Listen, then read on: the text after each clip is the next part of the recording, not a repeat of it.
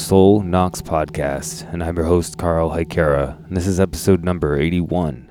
This week on the podcast, I got Davey Ferchow from the band Dry Wedding, straight out of Portland, making his appearance, and we had a nice long conversation about music, metal, his band, and a bunch of other types of things, and it was a really good conversation. Really enjoyed talking to Davey. Probably have him back on again as well, I'm sure. It'll be nice to talk to him more, and it was a good conversation, so I think everybody will enjoy it. Of course, Dry Wedding is a pretty great band out of Portland. I kind of put them in that kind of, I guess, it's really hard to describe like what they sound like. It's got that kind of Southern Gothic type of feeling if you don't know them. There's a little bit of that kind of Nick Cave, Crime City Solution type of thing going on. Birthday Party, but then there's a whole lot more going on than just that. They really have their own sound going on, and it's really cool. And it's great talking to Davey, and hopefully I'll be able to see them live here soon. We'll see. Be really cool to see them live and hang out with Davey. So yes, that's what's going on this week on the podcast. My other upcoming lineup's going to be on Sunday. I got an episode with Shiver from Arcane Archivist, doing his very first podcast ever, and that was an awesome episode. Definitely gonna try to have him back on again as well. As if you like black metal talk, that's what you're gonna get. If you know what Arcane Archivist is, then you can know what we're gonna talk about. So hope you guys look forward to that. And so I'm guessing gonna get into the plugs, and then we'll get into the episode. I'm part of a kind of a gang of podcasters called the Horsemen of the Podcast Apocalypse, which is, of course, every other Monday you have Horror Wolf 666. Every Tuesday you have Into the Necrosphere of Jackie Schmidt. Every Wednesday you have Everything Went Black with Mike Hill. And, of course, Mike and I do our collaboration podcast called Darkness Weaves that we split between Soul Knox and Everything Went Black, all about the work of Carl Edward Wagner. On Thursdays, you have and on Thursdays you have the Necromaniacs with Mike Hill, Mike Scandato, and Jeff Kashid. And then Fridays you have Break the Apocalypse, formerly known as Break the Apocalypse, now known as Spitball Media. And intermittent times when he feels like putting one out, you got Iblis Manifestations with Cheyenne of Trivax. So that is the gang. Please go support everybody. Check out the podcast. Please spread the word and share it and everything. We appreciate that very much. And I also like to shout out to my brother Konstantin Tuonohovi out there in Finland with Mycelium Signal. He's got a pretty awesome episode coming up. So, and I should hopefully be on there as well in the near future. So then I also have a Patreon at patreon.com/SoulKnoxPodcast if you want to support the podcast, help keep things going on in a nice way, and I really appreciate the support from everybody who does sign up. You can sign up to Patreon, get 2 to 4 bonus episodes a month.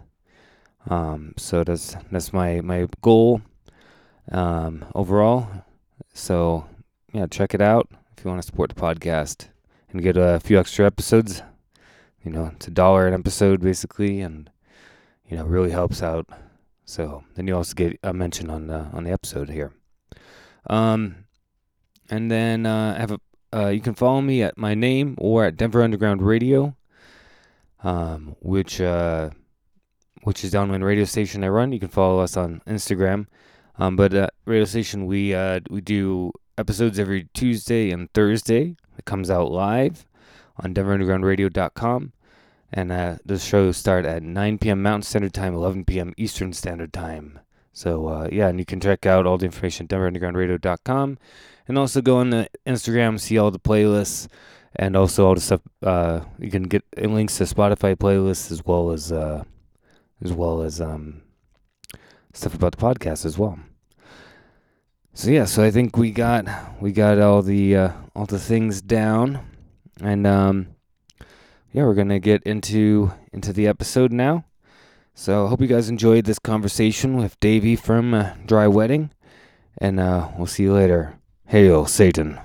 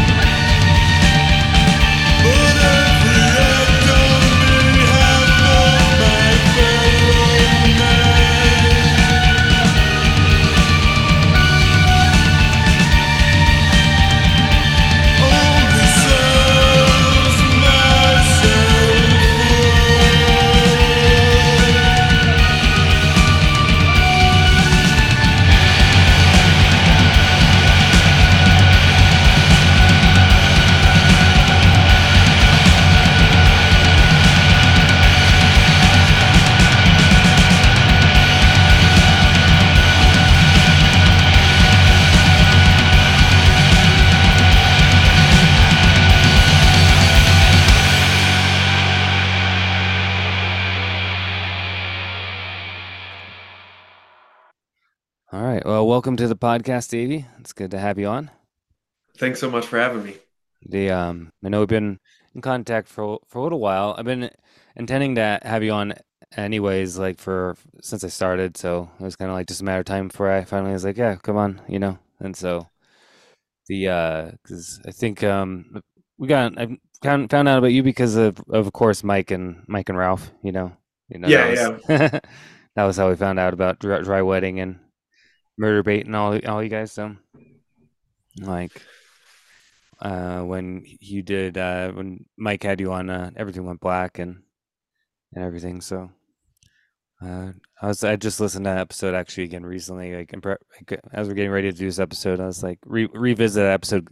I was like, I think that was I don't even know. I mean, that was like almost a year and a half ago, something like that. Yeah, it was a minute ago now. And then I did kind of a random, spur of the moment micro episode after we had our tour debacle earlier this year. So Yeah, um your van getting stolen, and all that shit. yeah, yeah. Yeah, So I'll get that out of the way now. Van got stolen. I've told this story, so many times since it happened, but Yeah. yeah, we've basically replaced all the gear at this point, but my van is still in the shop, and Jesus. now at this point they're drug testing the van because someone like the body shop I think was saying they weren't gonna touch it until they knew that it wasn't, saturated in meth or whatever. So there's a, well, I'm waiting on the drug test results from my van. And then depending on, what those say, it might be a matter of, moving forward and getting it fixed. Or if it's like completely, just covered in drugs, then I'll get paid out for the van. Like they'll just scrap it. Okay. So, But it's very strange that it's gotten to this point now, even though, the car's been sitting at the shop since the beginning of May. So, it's a really long time to wait. yeah. Yeah. Yeah. I mean, they've And done stuff to it and they were like, oops, I don't think we were supposed to have done anything until we got this drug test. And I was like, okay, I guess it took you 4.5 months to figure that out, but all right. see, that's crazy. Do you get insurance money for getting stolen? Like I know like do you get any money like since it got stolen, you got it back, but hopefully there's some type of insurance thing where you can get some money to help deal with all that. Well, I mean, they're paying for all the repairs, and they paid for it to get towed from Oakland, back to Portland where I live, and they've been shelling out the money for all that. It sat in a tow yard for a month. They paid all those fees. That's good. So I haven't had to pay anything out of pocket for anything, but yeah, they're not, supplying me with a rental vehicle or anything Right. like that. I'm just, I just haven't had my daily driver slash band car for since it got stolen at the end of March. So That's insane. The year's almost over and you haven't had your car. Yeah. That's rough. yeah, Yeah. yeah, The yeah. That's the problem with dealing with insurance companies is everything's like very, very slow, you know. they have no there's nothing, there's no sense of urgency on their behalf. There's nothing that is making them feel like they need to push things along in a timely manner. It doesn't matter to them apparently, so No, they'll rack up the bills or whatever, and it's of no consequence to them. So yeah. I had my own like micro version of dealing with insurance companies like the last couple of months because my car got hail damage like all over the whole car, and it was kind of getting old anyways. So I I got my insurance. They decided to total it out and all that kind of stuff. And like um at a certain point I realized that I have to like push it along or I'm gonna just have to keep waiting because it took forever. And finally I just started like sending them messages like, hey, what's going on? Like, I mean, I've been waiting like days for you guys to let me know whatever step it was, and finally then I was like waiting. I was um like I did the stuff, like where's my money? Basically, you know what I mean? Like I need some fucking tired of spending a bunch of money on like Ubers and stuff, it's like I need a new oh car. yeah, yeah. Yeah, Yeah. luckily I work from home, and so does my partner. So, we've just been sharing her car. Oh, Um, that's good. so that's why I haven't like, yeah, completely just lost my mind yet because Yeah. I've had resources, and yeah, I work from home, so it's not a huge deal. But Yeah, it's definitely um, different when you're like, like I was taking the bus and then lifting from this like bus station thing to my work.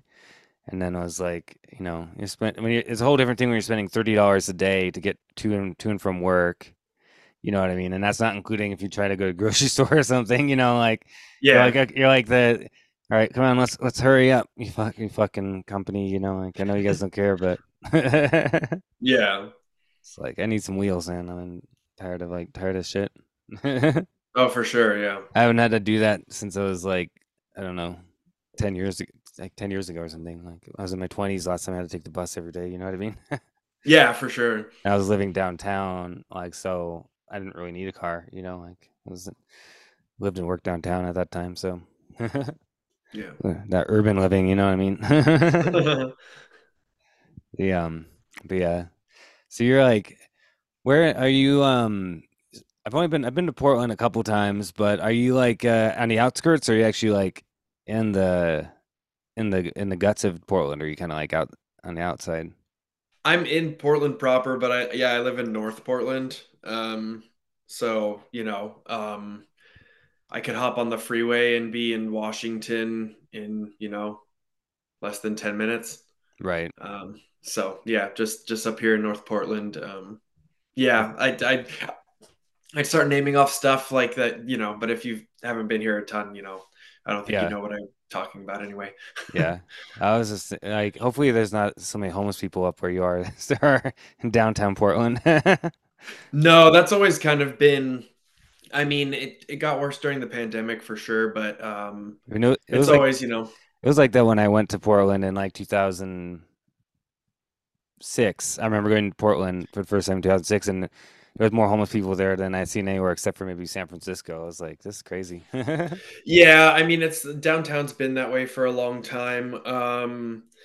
Did the I from what I've heard, did you ever watch that Netflix documentary series Wild Wild Country about the like Rajneeshi cult? No, what Okay, kind of code is that? Sounds so interesting. yeah, it was this like this guy who like fancied himself as a guru, moved here from India and kind of set up this compound out in a place called Antelope, Oregon, and they kind of took over this tiny town and then built this compound like outside of this tiny town. Um, but at one point, when they were like building up, um, you know, the compound and trying to entice people to move there, one of the things that they did was they like drove around the country and they picked up homeless people and brought them to the compound. And what ended up happening is some of these people were homeless because they were suffering from mental illness, and so they ended up having some people who were being very disruptive within the camp. And so they were like, okay, we got to like remove these people. So from what I've been told, they loaded up some buses and they dropped them off in downtown Portland. And this was in the 80s. And I mean, it's like a similar thing with, Skid Row in LA when Reagan slashed a bunch of the programs to help people, suffering from mental illness or homelessness. Yeah, A bunch of those people just got dumped off in downtown LA, and now you have this kind of like generational homelessness, and so it's like been that way for decades. So yeah, that's what I've heard about the Portland situation, and also I think just because it's it's a compassionate place, I think people think that if they come here they can get help, but it's just we don't have enough resources to meet the demands, so. yeah, yeah. It's crazy.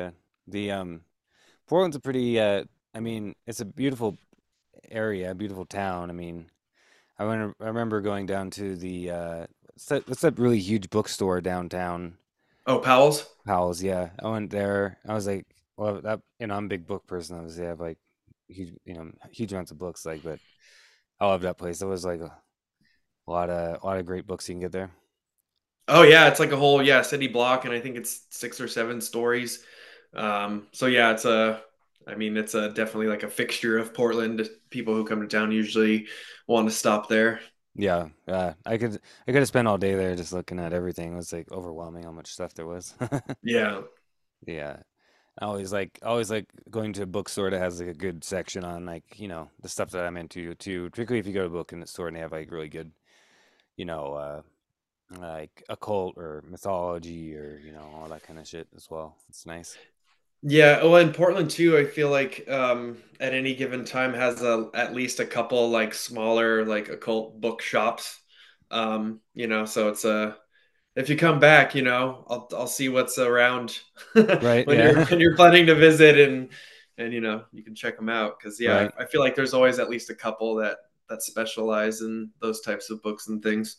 Right. Yeah. I feel like the Northwest has a lot of that going on, and I mean probably the West Coast as a whole, even in California, like has a lot of occult bookstores and all that kind of stuff's a big fixture in the West Coast. I feel like Yeah, because yeah. So you're from California originally, right? I am. Yeah. Okay, like Southern California, or Yeah, from Southern California. I still have some family there too, so I'm back there every once in a while to visit and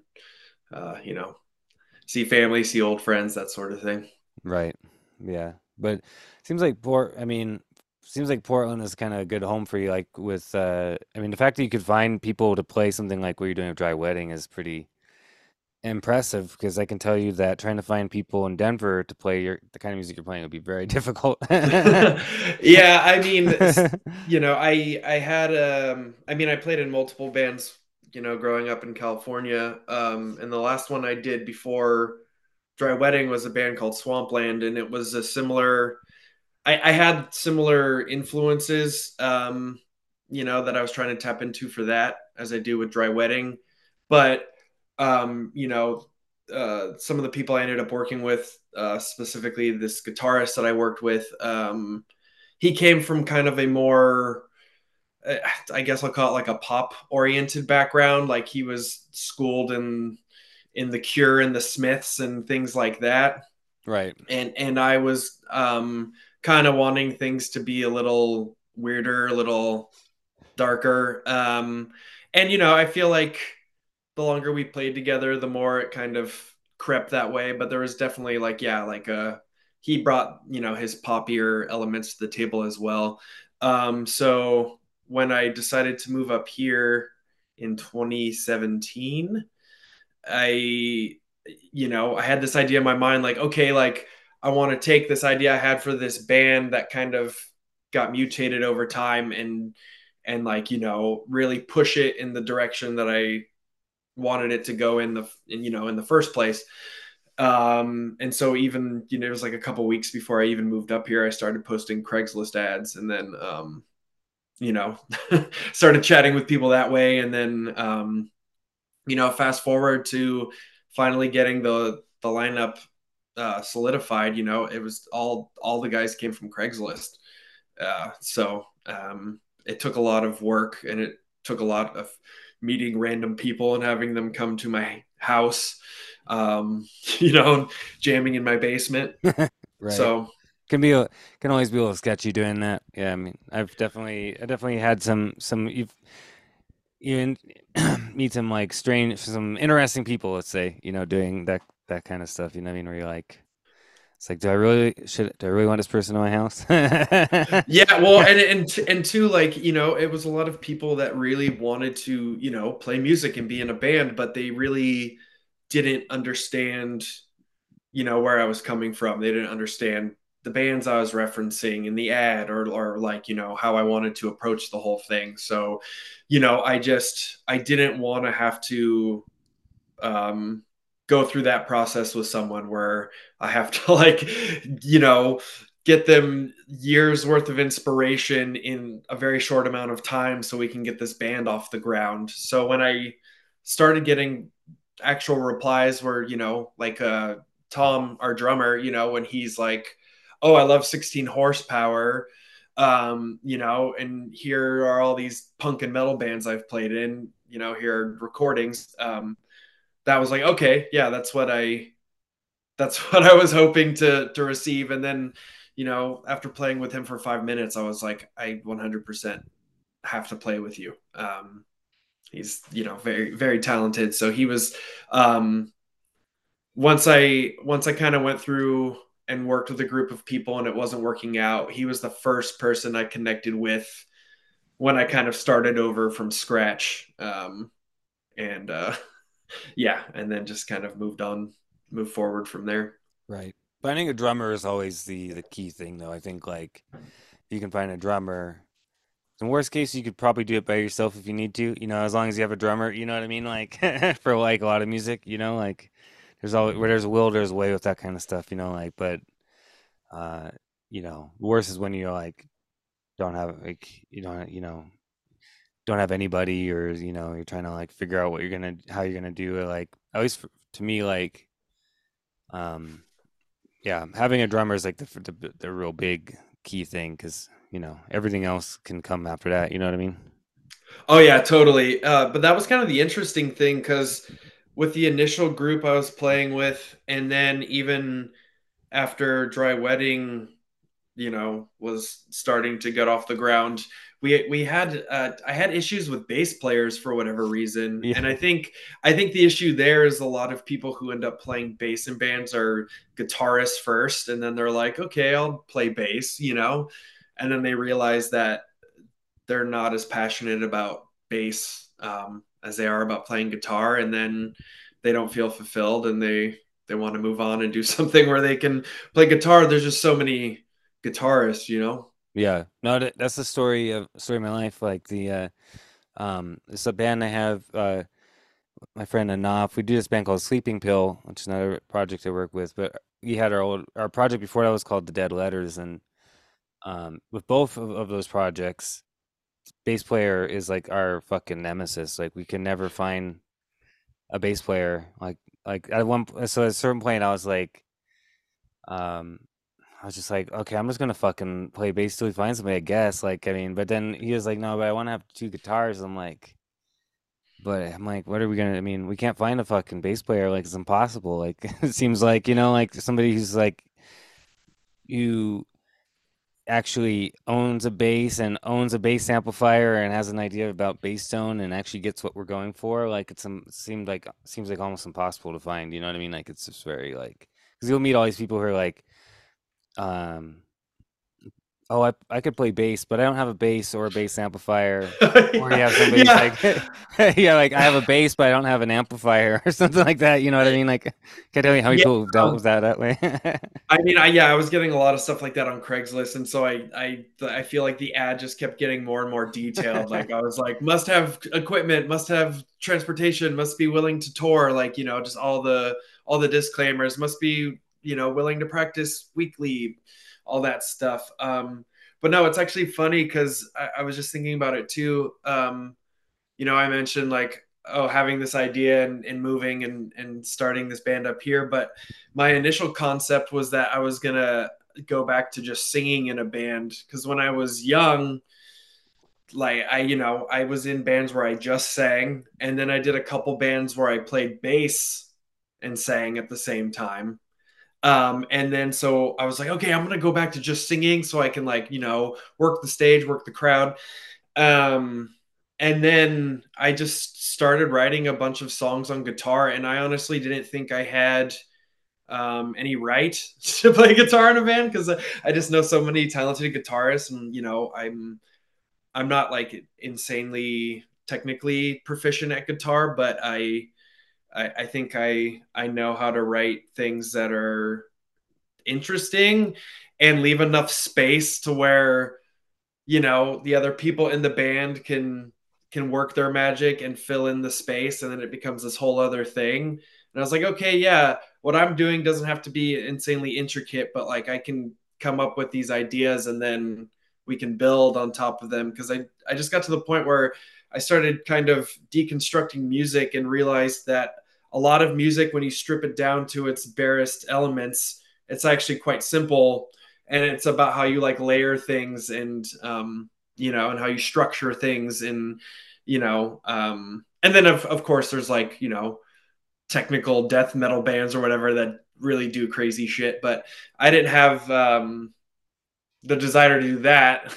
uh, but yeah, I think I got past that idea where I'm like, no, I can play guitar, like, and then have these other people contribute these other things. So it kind of just evolved into that. So Yeah, I think that's the thing with songs. I mean, like I've always been the type of person who gravitates more towards I don't know, like I think I said on a recent podcast, it was like I don't like stuff like Stevie Vai or just say that kind of guitar noodling stuff. yeah, yeah, I don't like stuff like Necrophagist where it's just like sounds like guitar like warm up techniques for like shredders or something like set to music, set to drums, or whatever. Like I like I like just like good songs, like doesn't matter what style of music it is, but it's like if you I guess but yeah, I think I generally tend to go towards more primitive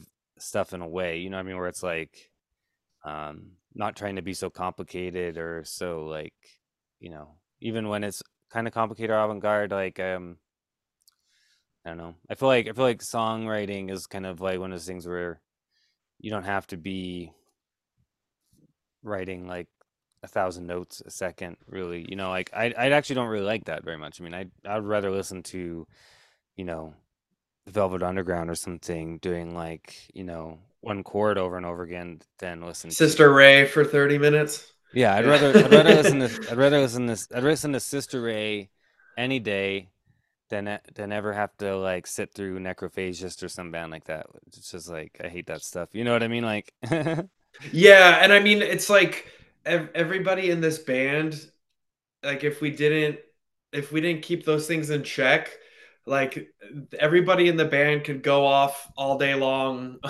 on their respective instruments, and but I think one thing that we've tried to do and that we're also paying extra attention to as we're finishing this third album we've been working on is just picking those right moments to embellish and to make things a little busier, a little more chaotic, but then also being able to rein things in and have them be a little more minimalist and to kind of have that ebb and flow and to be able to tap into those different atmospheres and moods and whatnot. yeah, yeah. I've always like a lot of stuff they write. Um, I think that I always like the idea of like you kind of like you can take like the basic structure of a song be really simple, like the bass. Like I'll write stuff sometimes where it's like I write on bass and I'm basing it around this kind of more simple thing, you know what I mean? And then on top of that, you can layer all this other stuff going on. It's like the basic song, and then it's all about how you arrange the song and what you add to it that takes it to the next level. You know what I mean? Like I always looked at I don't know, a band like New Order where, they have like say a song like Temptation or something where it's literally one chord progression for the entire song. And what really makes that song work is the arrangements of the guitars and stuff, which are almost like classical in a weird way. You know what I mean? Like Yeah. how like all these like guitar melodies that's going on in bass and guitar stuff and how they're intertwining with each other, but it's all based around like just the, four notes, which I think is I always really found that to be kind of an inspiring type of thing. Yeah, I've been trying to be. I mean, because I do like a lot of music that does that, but also I feel like as musicians, we have a hard time doing that sometimes. So a lot of times what ends up happening is like I'll come up with multiple ways to play a riff. And then so now the song has multiple parts that are kind of based around the same note structure, but they're also different enough to sound like the song is changing. Yeah, exactly. Um, Yeah, that's a really and good then jamming expression. different stuff in between. Yeah, because like sometimes I come up with three versions of a riff and I'm like, well, I there's not a clear winner here. And if I'm gonna use like this cluster of notes, why not use them all? If they work. That Um, that's something you hear like a lot of I hear a lot of black metal bands do, where they'll be like play the same riff but then play it slightly differently, like or have different drum beats going on. Like I've done that too, like, like well, I'll try to write a song, I'll write a riff and I'll be like, and then sit down with my drummer and we have to arrange how we're gonna play it because I'll just write the riff and be like, I can hear this riff being played in a mid-tempo way. It could be played with a blast beat. You could play, we could play this riff in a bunch of different ways. So then you have to figure out which way works better. But you can also do stuff where you do each one. Like I think that works out too. yeah, yeah. I mean, yeah, sometimes I have a clearer idea of that than others. And then yeah, I mean sometimes that becomes a problem in itself where there like the excitement of having so many options can start to become a concern because it feels like you, you're not getting any closer to the answer. Yeah, that can happen with. That can always be a danger of like I think all things in music having too many options. You know what I mean? Like where you get to the point where you're like don't know what to choose. Like say like guitar stuff. Like if you have too many pedals and too many things like to choose from, you're like you get overwhelmed. Like what should I use for this part of the song? You know what I mean? Like it's like you kind of have to like have a vision of what you want in that part, hear it in your head, and then go for the sound that goes for what you hear in your head. Because like if you get too caught up in like all the options, sometimes it can be really like, I think a little overwhelming. You know? Yeah, yeah. Like I said, there's this line that you cross over, and all of a sudden, the excitement of infinite possibilities turns into slight panic. It's kind of like when like like we have too many stations on a TV or like well with like streaming now where you're like I have too many options. I don't know what to watch now because I could already watch. I have to choose amongst like thousands of things. You know what I mean? Yeah, and I mean, I actually I collect movies, like I buy a lot of movies, and to me, I'm like, oh, that'll solve that problem, right? But then I have so many movies now that the same thing happens. I look at this like giant shelf, and I just think like, okay, what do I pick? I don't know. What mood am I in? I don't know. Um, and then yeah, so then you have that like indecision paralysis. Yeah, I always hate that feeling like when it comes to, watching a movie or listening to music or something where you don't know what mood you're in. I hate that feeling. I like it when I like know clearly I feel like this, I want to watch this, I'm going to listen to this. Like this is the exact mood I'm in right now. I hate when I'm like in one of those moods where I don't know what mood I'm in or when I want to watch or listen to multiple things at the same time. That's Yeah. even it's almost even worse because you can feel like this like feeling where you're like, I want to listen to these things at the same time, but I can't listen to it at the same time. So then you kind of get in this. I think it might be an ADD type of thing where you're like, don't know which one you want to focus on or whatever. You know what I mean? Like you said, like I'll get kind of like manic like that sometimes. Yeah, You know, me like too. it gets a little annoying, particularly when you like want to listen to two things that almost don't seem to have anything in common, but for some reason to you they seem to connect. Like Yeah. I usually get like that when I want to listen to something, but maybe that thing doesn't quite exist. You know, like I'll be Oh, here. yeah. You hear something in your head, and you're like, I want to hear something like this, but I can't think of a band that sounds like that. You know what I mean? Like Well, that's that. why we start bands, right? That's exactly it. That was like one of the motivating factors of a lot of the stuff we create.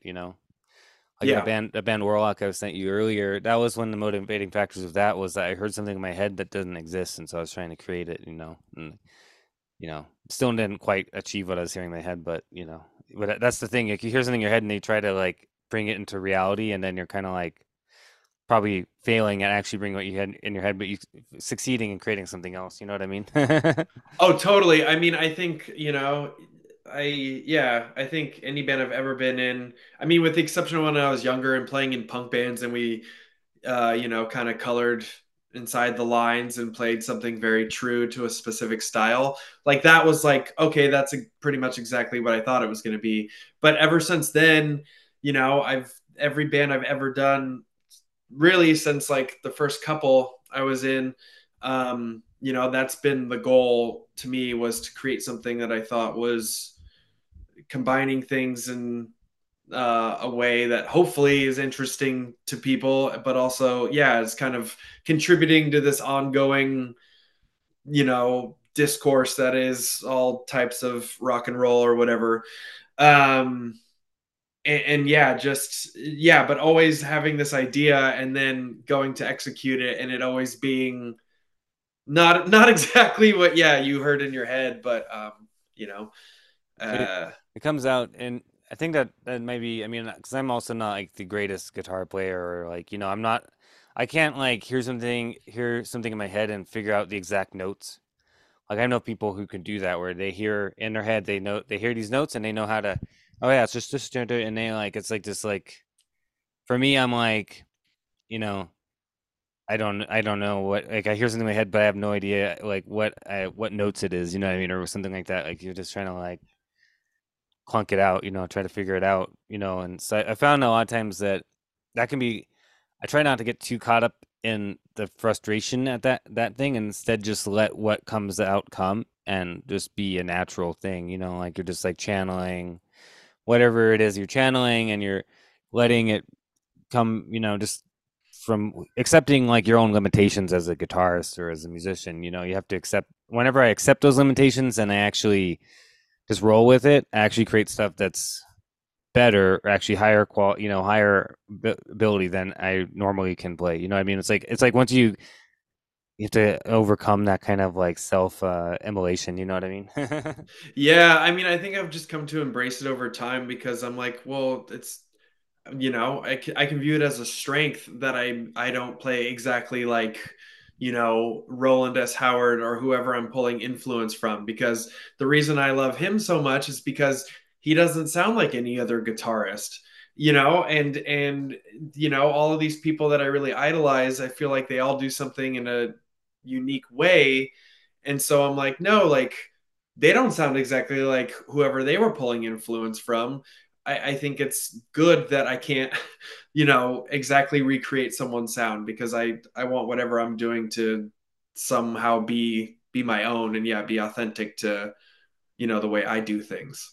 Yeah, exactly. Yeah, like, yeah, it's good you mentioned Rowan S. Howard because I'm a huge Rowan S. Howard fan. I mean, I love everything he's done, particularly the first solo album Oh is yeah, yeah. like the Teenage Snuff Film. Snuff Film, yeah, Teenage Snuff Yeah. Film. That album is fucking incredible, and like that uh the way yeah, everything about the way he makes music, I just find I really love, like, and the way he goes between like the kind of jangly guitars, but then like super noisy, stuff like is like amazing, Yeah, yeah. I mean, like when I was doing those Craigslist ads, I mean, the birthday party was a band that I referenced in every single posting I did, and I actually just went and saw the birthday party documentary last night, screened here in Portland. So Oh, cool. I didn't know there was um, a documentary about that. I need to watch that.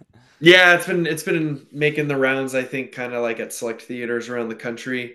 But yeah, I mean, he's constantly a reference point. We definitely like to pull from the Roland S. Howard playbook quite a bit.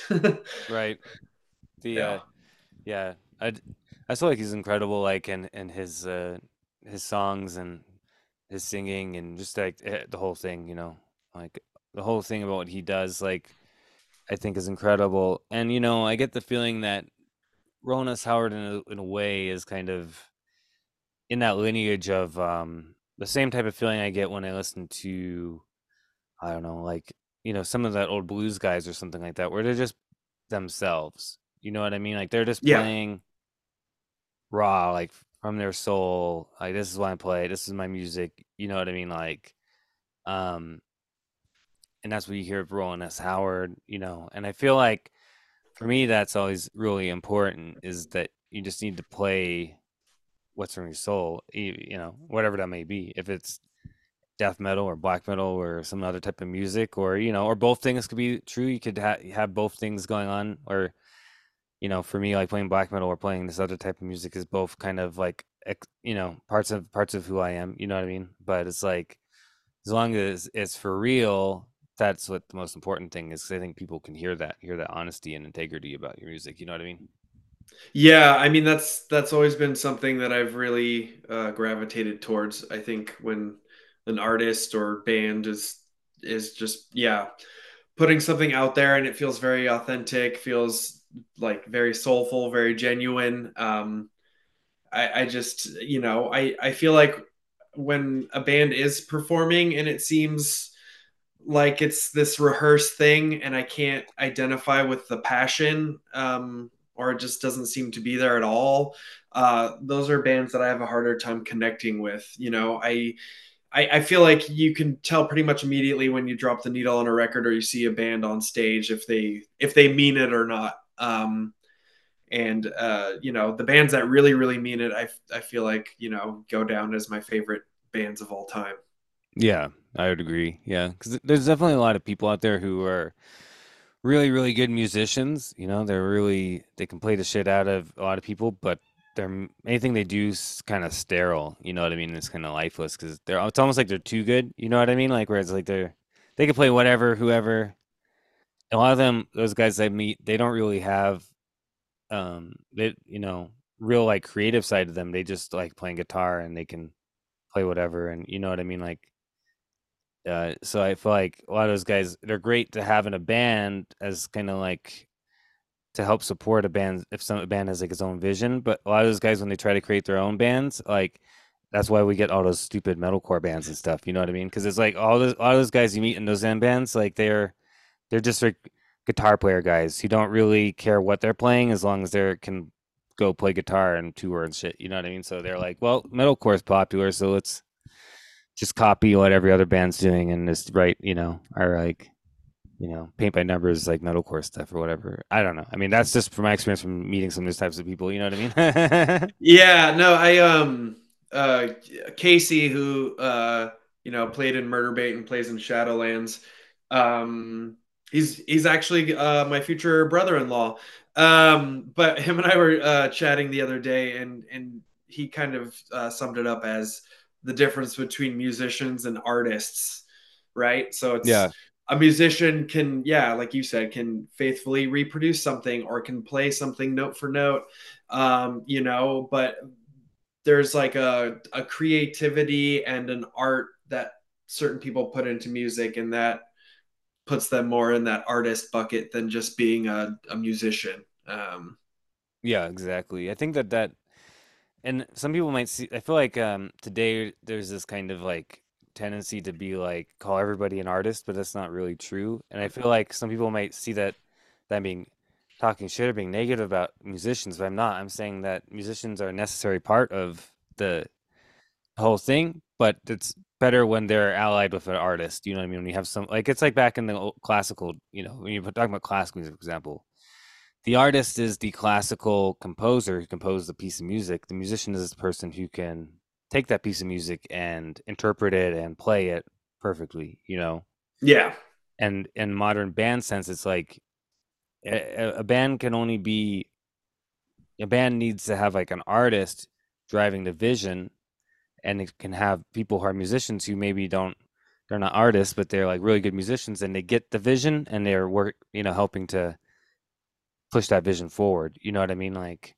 that's like the best thing. You know what I mean? Like, but yeah, nowadays, of course, everyone's like, "Oh, I'm an artist," but like just writing some like paint by number songs doesn't mean you're an artist. You know what I mean? Like, yeah.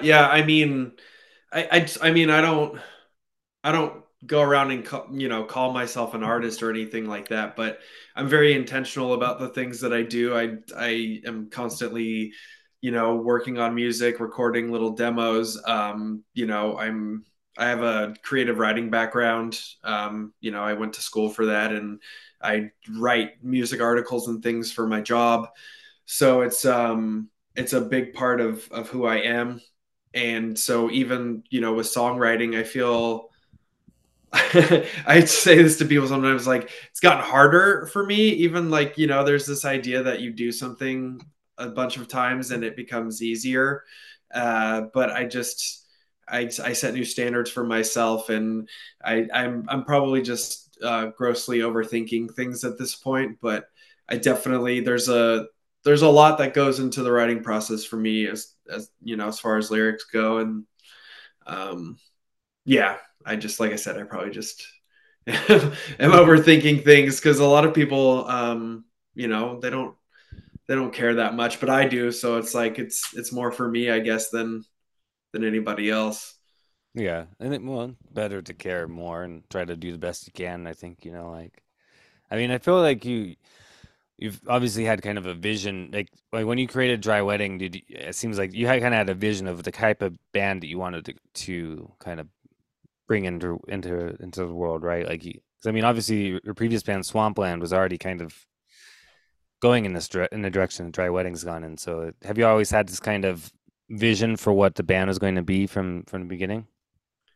Yeah, yeah, I think, yeah, like I said, I started kind of working within those ideas in Swampland, and then based on that experience, was able to say, okay, I liked this, and this about that experience, but I think it was lacking these things.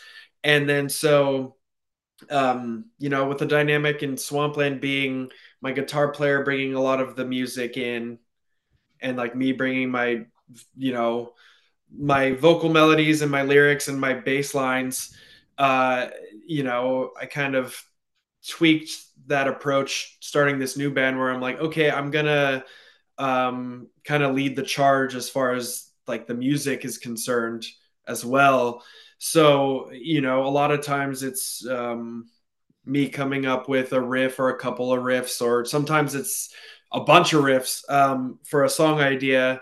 And then I share those with the band. And then, if there's an interest there, if there's an excitement there, then it's something that we'll bring into the practice space and we'll, um, you know, start to work on, and then we'll add more parts. People bring in their ideas for things.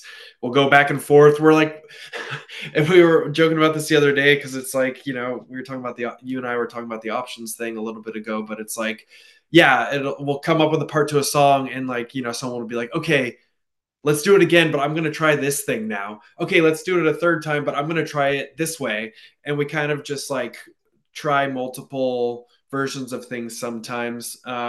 Sometimes the songs go a little quicker, but a lot of times it's like us like moving pieces around, or yeah, just trying just very subtle different things for our particular pieces in the song.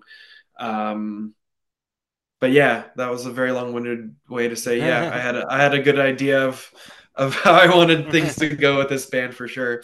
Right. You kind of had the kind of um what like how do you like describe like the kind of lyrical concept? The lyrics obviously very important to the band to what you're doing, right? I mean, you're trying to express the music and the lyrics and all that kind of vice versa. Like you're trying, right? Like and how would how would you say that? How would you like I guess describe kind of the overarching kind of themes of the lyrics and like where that's going, you know what I mean? If you know, I'm kind of a horrible way to ask the question. I was trying to think No, of no, no, word and no, trying no. I to. get what you're saying. No, so for me, I mean, I do focus on things that I think human beings kind of universally struggle with. But instead of just saying, oh, I'm sad and life is hard, and just being very direct about it, I usually come up with some sort of narrative, usually some pretty intense, kind of concrete imagery to illustrate certain feelings or thoughts. Just trying to find a way to express, um, yeah, just certain things that I struggle with that I think other people could relate to. But like I said, kind of taking that and using these like images and these metaphors, and building these narrative songs around these kind of more universal themes. And I mean, yeah, I do pull a lot from like Southern Gothic kind of imagery. There's a lot of nature imagery. um I'm trying to think about the stuff that I've been writing for this new record. But yeah, just we kind of have this kind of twangy sound of the music, so the I think sometimes like the images or the lyrical themes kind of sync up with that, but without being completely beholden to that too, but I think with this new stuff, I've been, I think before I was like having a lot of these like, I like to say like we can do whatever we want, but I was establishing boundaries for myself that I feel like with the new stuff we've been writing, I've been like allowing myself to just lean into the things that I love and have loved for a long time a little bit more. So it's like, okay, the little like, spaghetti western influence stuff, like I love that. Why don't I put more of that in there? I grew up listening to punk. I listen to tons of metal. Why not let more of that kind of energy through? And so it's and then lyrically too, I feel like, like, okay, there were like certain things I wouldn't allow myself to like say, like certain words or whatever. And then I'm like, no, like you read like a Cormac McCarthy novel and it's like all death, death, death, and blood, whatever. And I was like, like talking about that stuff, but also like, yeah, like I said, like not allowing myself to tap into certain things. And I'm like, okay, no, like let the brutality flow. Like it's, you like that stuff. So why are you like holding yourself back from fully tapping into it? So um, All right, make it a little bit more brutal. yeah, and I feel like too, it's like, the more we've been playing, the fact that we've done a couple records together and we're working on this third one now, and just kind of based on naturally where everybody's at, you know,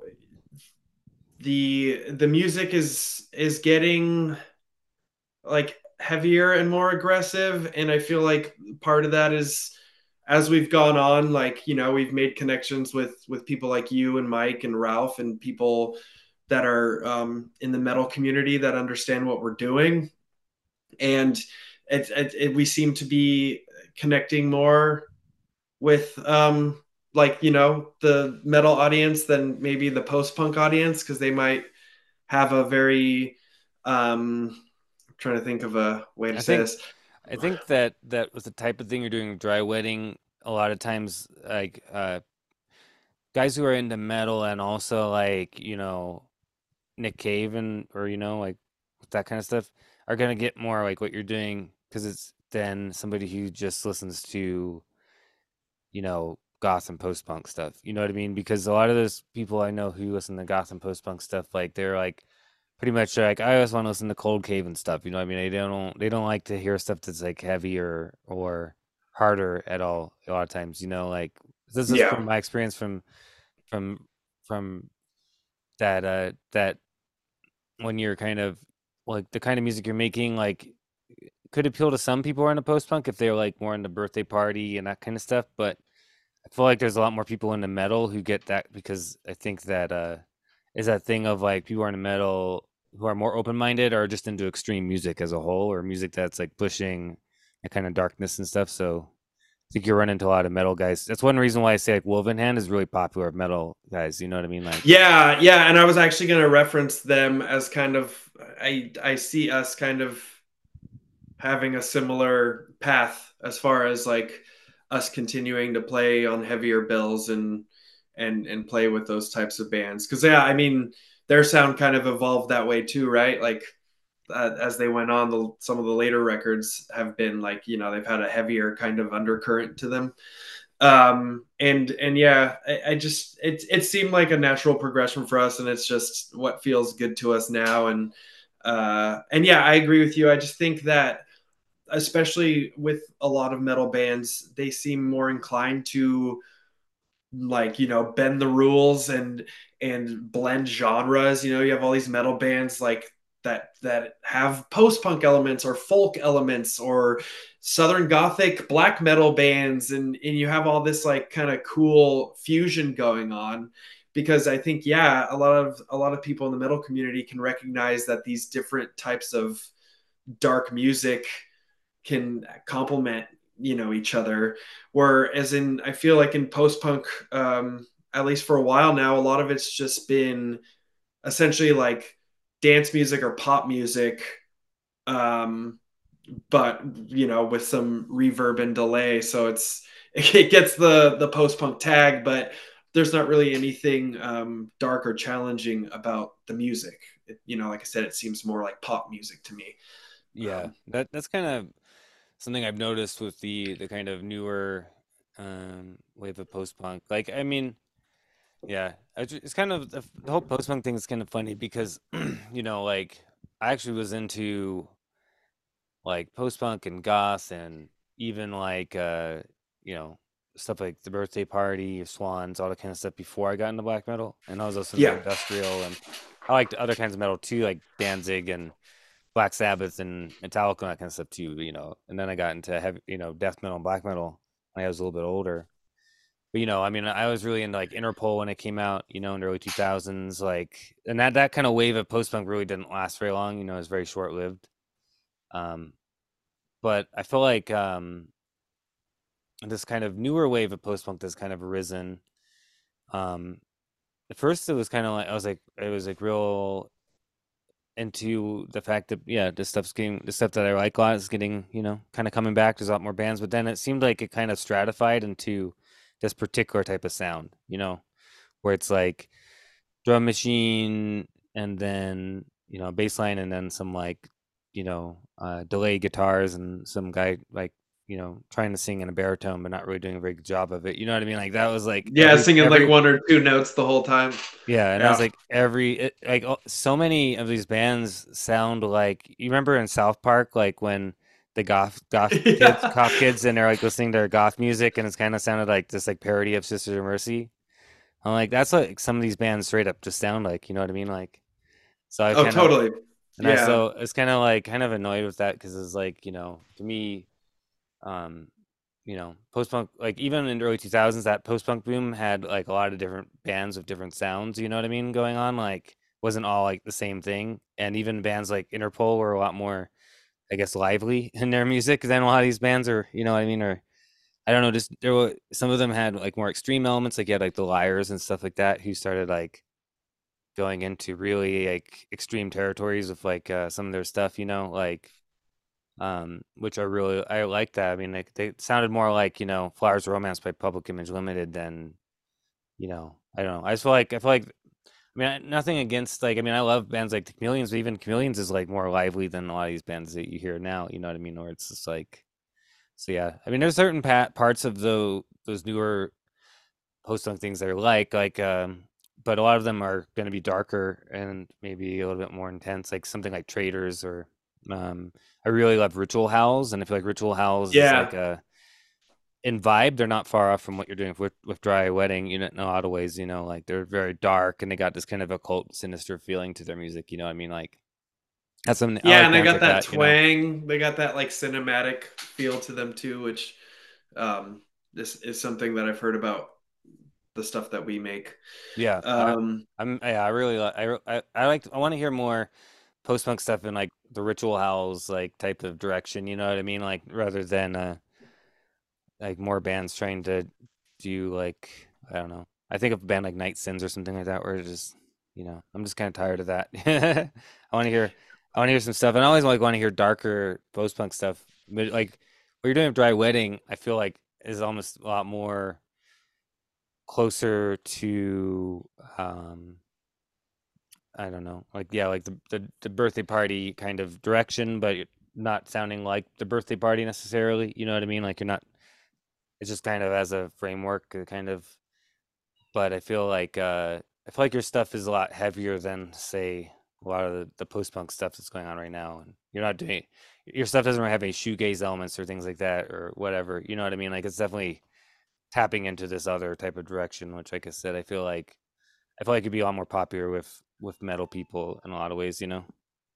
yeah, yeah. No, and I mean I've always been this way too. I equally pull influence from the things that I don't like.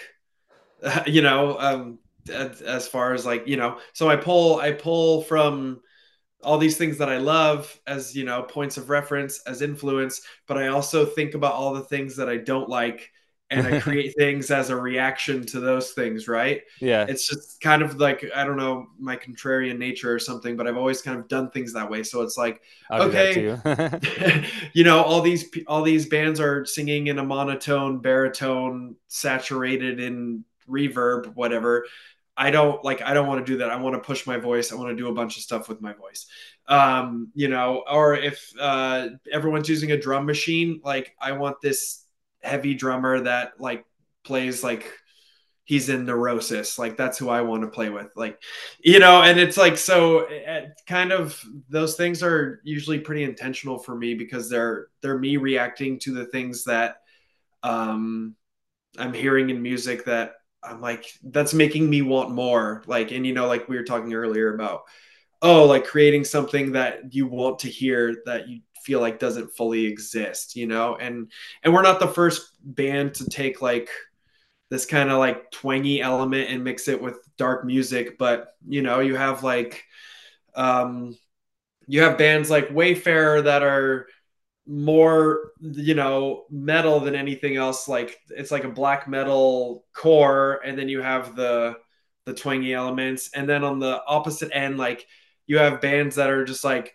super twangy country bands, but there's nothing dark about them at all. And like I'm just there's Woven Hand, there's other bands too that kind of fill in the middle space, but I feel like there is a lot of empty space in the middle there that I feel like we can tap into and fill.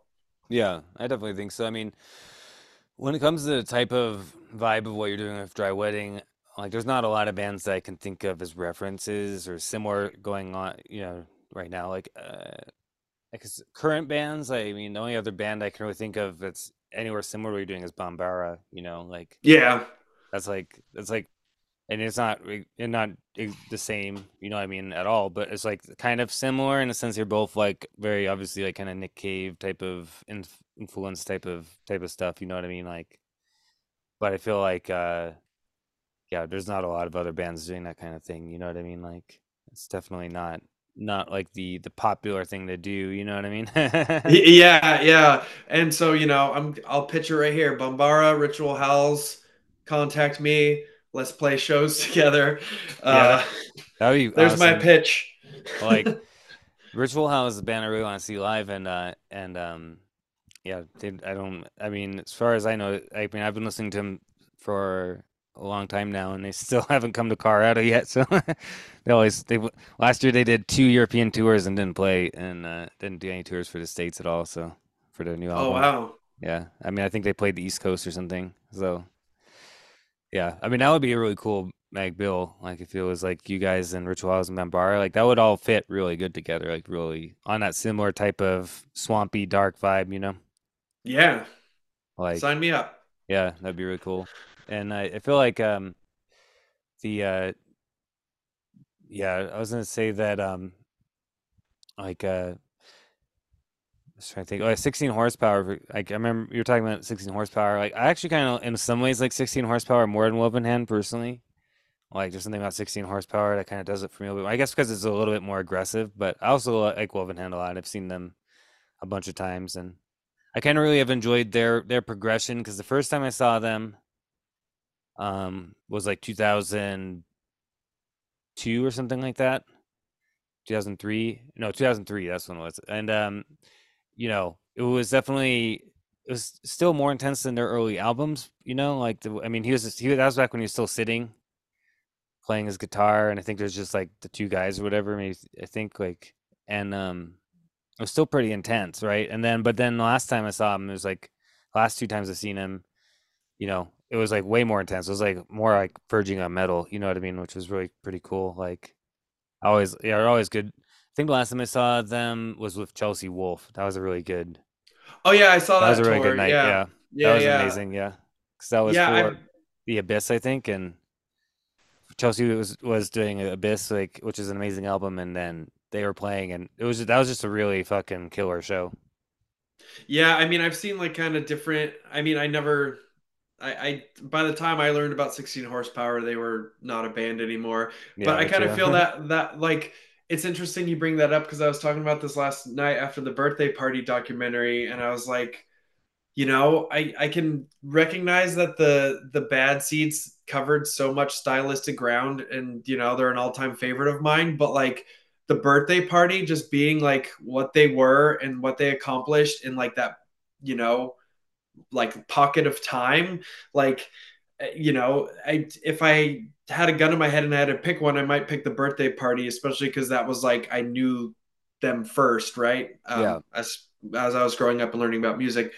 But it kind of the same thing with 16 horsepower and Woven Hand. Like I'm like, okay, I can see, Woven Hand's done more records, they've covered more ground.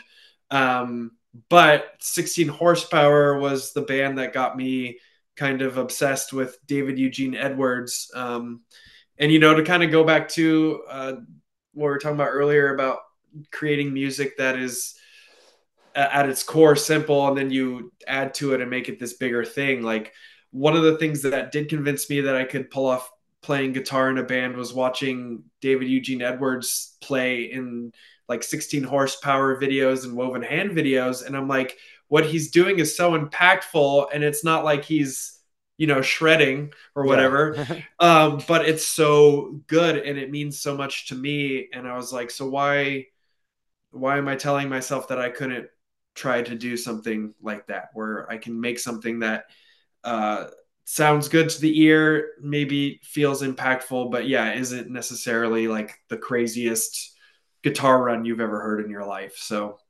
Yeah, his stuff definitely his stuff is very has this kind of primitive feeling and always it's very simple but impactful and definitely has that kind of quality to it that makes me that goes back to those old blues and country artists who, played what they played and played it well is impactful, and I feel like what he's always done since 16 horsepower on is kind of tapping into that kind of territory, you know what I mean?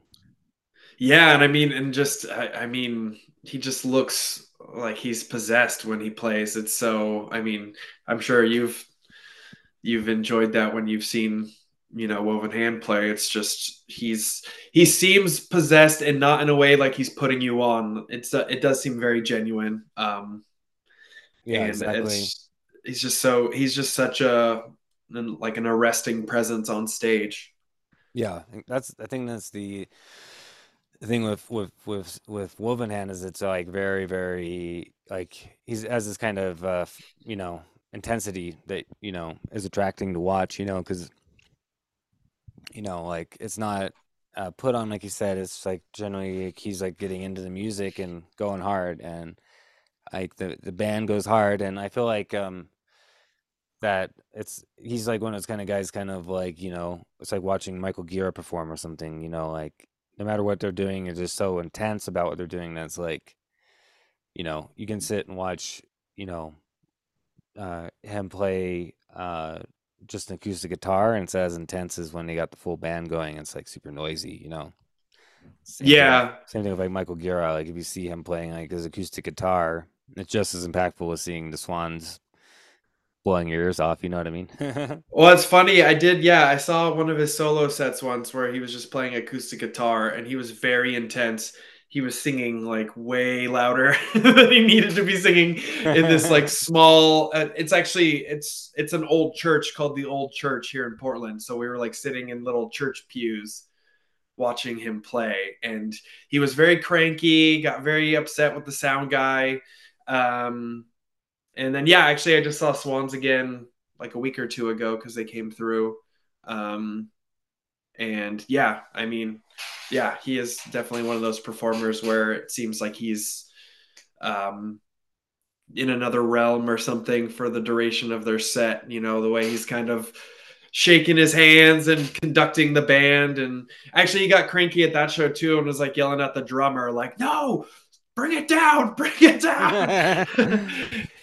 Yeah, he can't be a very easy person to work with, that's for sure, But Yeah, but I mean, I think like you know what but you're he's like, signing up for. yeah, he's a fucking visionary, and you know what I mean, like Michael Gira, like a visionary musician. You know what I mean, like what he creates is so otherworldly sometimes. And when you listen to him talk, like I don't know if you have you watched the documentary. Yes. Yeah, like we watch that stuff. I mean, it's just like you get the feeling that he's looking at the world from a completely almost alien type of way. You know what I mean? Like where you're like, you're like he's trying to express himself, but he's so kind of almost out of sync with normal humans. You know what I mean? Where it's like Yeah. Yeah. I can see that he can get frustrated sometimes because he's like, you can tell that he's trying to be more calm. Trying to be like express himself, but he hears something in his head. He's trying to communicate something. You know what I mean? Like, and I always find it interesting these kind of artists where they're like just really seeing things from a whole different viewpoint, like that like almost outside of a lot of other people, which is always pretty impressive. Yeah. Yeah. I mean, Swans, since day one have been a big reference point too. There's a lot of oh yeah, maybe we could try this thing that's kind of Swansea, you know. Just because, yeah, I just, I mean, I love all their stuff. But yeah, I think my favorite Swan stuff is it all lies in the blend where it's like you have this like part of a song that's kind of pretty almost, and then all of a sudden you're just like pounded with this huge swelling, bursts and these loud pounding drums. And so yeah, they're always kind of like they're one of those bands that are always kind of in the back of my brain, as far as being a good reference point or trying to pull some sort of inspiration from. Yeah, I think that like the Swans is like just like one of those like key bands, you know what I mean? Like just like that can't I don't know. His influence has been so intense on like almost every kind of genre of heavy music, be it black metal, whatever. Like I mean, there's so many black metal guys who love Swans and reference the Swans and what they're doing. Yeah, and I think that's kind of I think in the grand scheme of things where um I hope we kind of sit, not saying that we'll ever have any kind of influence like Swans has had, but existing in that place where, Swans are Swans, like I want Dry Wedding to be Dry Wedding, and I want it to appeal to these, different music scenes, because they find some value in it for one reason or another. Right.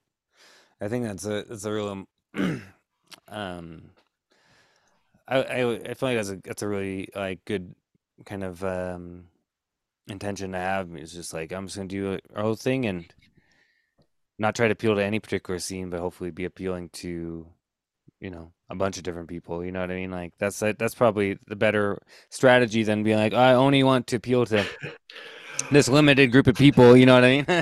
Yeah, but I mean, like the trouble with that is, and we've talked about this a lot, as a band. It's just, uh, I think when you're kind of at the stage that we're at, it can be hard sometimes because you don't always know exactly where you fit. If you're playing a particular type of music that fits neatly in a scene, you kind of like immediately know what bands you're playing with, what clubs you're playing, what scene you're kind of a part of on a regular basis. And for us, it's never really been that way. And I mean, my last band before this was like that too.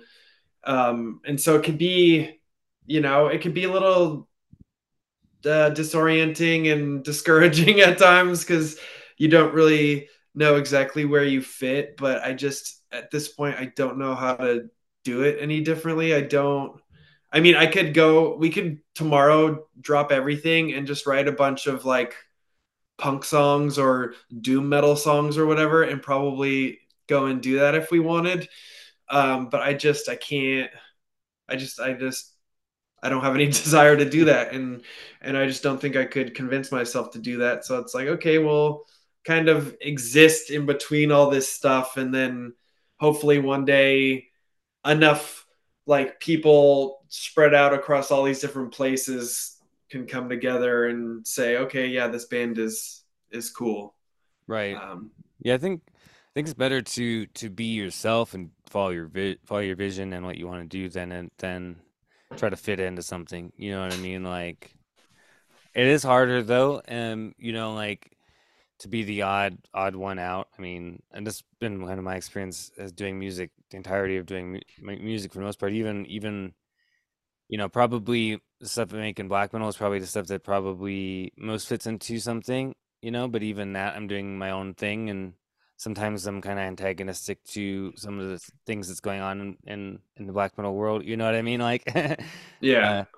uh, but what I'm doing there probably will appeal to more people than some of the other stuff. Like I mean, back in the early 2000s, I had which we're probably gonna start doing some new stuff. But I have a band called The Silver Chord, and we were like, 2006 forming, doing something with like a drum machine, not really pop at all. It was like pretty challenging music in a lot of ways, but very noisy a lot of times and whatever. Like just doing our own thing, like completely like doesn't sound like any. I mean, I don't it doesn't really sound like anybody like at all. Um, and it's like we were trying to play shows in Denver at that time, and there was literally not another band in the same type of anywhere near what we were doing at all. We were trying to like maybe see if there's people in the goth world who might be into or whatever, but they all wanted to listen to like VMV Nation or whatever, like electronic, like or that kind of crappy electro industrial type of bullshit. You know what I mean? Like we were in a sore thumb in that world. We were sore thumb in every place we went. You know what I mean? Like, and ironically, we ended up having more people in the metal world who liked what we were doing than anywhere else because probably because it was a little bit. I always bring some of that black metal element to anything I do, anyways. So even doing that, we brought into it. But we were like totally, and at a certain point, we just started becoming totally antagonistic to the whole Denver scene and the Denver people and the whole bullshit, like music scene here and all that kind of stuff, which lasts to this day. Like I'm still very antagonistic towards what's going on here. I mean, I just feel like most of the shit's bullshit. So like, Yeah, I mean, there's some cool stuff going on in Denver, though, right? I guess so. I don't know. Well, I mean, like with 16 horsepower being from there, Well, and what Woven Hand, and that was uh, even before we started. Like 16 yeah, horsepower was broken up before I even. Yeah, but I mean, 16 horsepower had the same experience in Denver. I mean, they were really big in like, um, out in like Germany and stuff like that, but they could barely get 20 people to show up to their shows here in Denver at a certain point. You know what I mean? I mean, yeah. they're Europe always gets it first. I swear. Like all yeah, the bands that are in between things, it always seems like Europe accepts them and gets excited about them first, and then America eventually catches up, or in yeah, some cases don't ever catch up. But yeah, I feel like I feel like a lot of my favorite bands have had a similar experience where they definitely make headway in Europe much earlier than they do here in the States. So yeah. I mean, yeah, even with Wovenand, he's probably a lot more popular in Europe than he is here. Like I would say it wasn't until probably the second or third time that I saw Wolvenhand that people that he was like bigger in Denver. I mean, like it took even here it took a while for, and he's from here. You know what I mean? So yeah. it's like it's like one of those things. Like I feel like um yeah, there's certain types of things that happens where you'd probably have more people be into what you're doing in Europe than here than in. I mean, I don't know how Portland is, but like maybe than you would in a lot of places in the States. You know what I mean? Yeah, actually, Ralph has talked to me before about he wants to try and see if he can help us work with a label for this record that we've been writing, and in his mind, he hopes that it's a European label, so then they can get us to come over and play shows in Europe, which of course we would absolutely love to do, but yeah, I guess we'll see how that goes. It would be cool if you could play with like go out and play at the like either like Ralph's festival he does like the Unholy Passion at some point, Oh yeah, yeah. or like or do some shows with Ropes of the Night because that would be really killer if you could do Ropes of the Night Dry Wedding like tour or something like that in Europe. Like that'd be really sick. They go Yeah, down that's together. that's my next pitch. If you're listening to this, Ralph, let's go. Yeah. Yeah, that'd be really cool if that could happen for you guys. I mean, go out to Europe and play Ropes a Night and tour around, you know what I mean? Yeah, I mean, I think the plan for now is I think next year we want to do kind of like, uh the like kind of northern portion of the United States. So we'll probably come through Denver, like make our way from Portland, go through the top of the country to the East Coast, and uh, you know, maybe kind of go halfway down the East Coast and like cut back. We're just Yeah. planning on doing like a couple of weeks. So Like do you like Portland to Denver and then up to like Chicago and that kind of stuff, like to the Yeah, northeast. Yeah.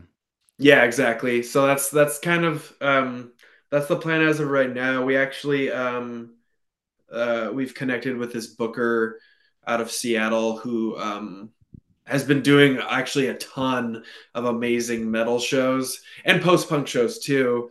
But he booked us for like a little 3 date run back in July, and the shows were amazing. And he's very excited about what we're doing. So he reached out to me and said that he was interested in helping us put a tour together for next year. So I think I'm going to take him up on that because I booked the last one and it went really well.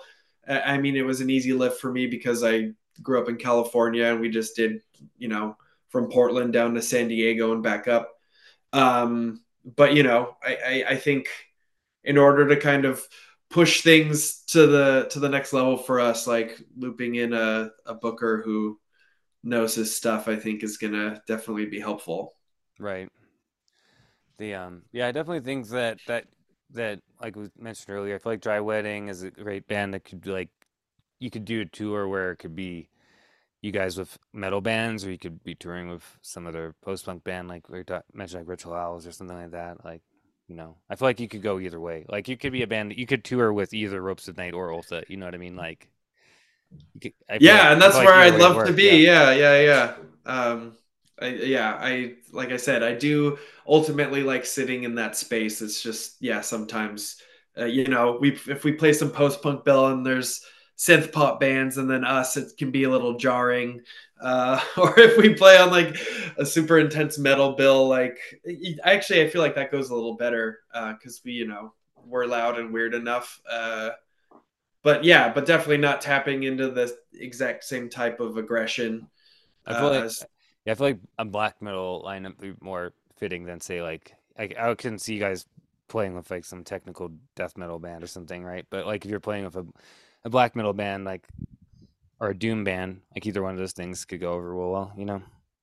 yeah, yeah. I think mood wise, they would probably complement each other a little bit than maybe like a yeah technical death metal band or. But I'd still do Right. it. The yeah, one thing that you're mentioning too is like you're like obviously we met talked about, guys like Roland Howard and Michael Gira and stuff, but you're also really into black metal stuff. Like I know you like I remember one time you had messaged me about mortuary drape, like because I posted all the witches gather, all the witches dance and stuff like that. So yeah, like you're real into like metal stuff as well, right? Yeah, yeah, big time. Yeah, and it was probably right after we talked about that, I grabbed a copy of that, tracked a copy of that down. But yeah, I feel like I growing up, I was really into punk, and that was kind of the first type of music I was obsessed with. Most notably like hardcore punk. There was just something about the urgency and the aggression, and this idea that you could pick up an instrument and just go, and you could be in one of these bands. There was just so much of that appealed to me.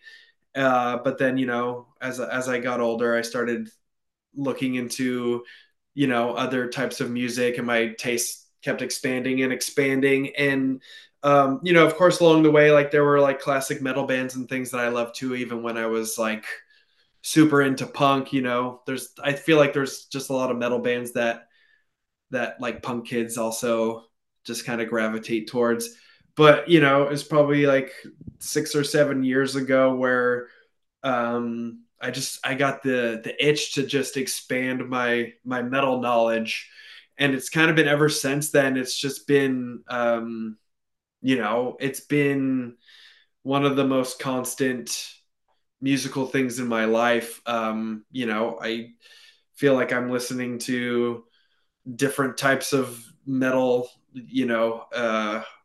more than anything else, and buying metal records constantly. And I think for me, like what ended up happening was the there's a especially with like black metal and like we were talking about earlier about like these black metal bands that infuse these other genres. I feel like they're because a lot of bands are experimenting that way. It's more interesting to me.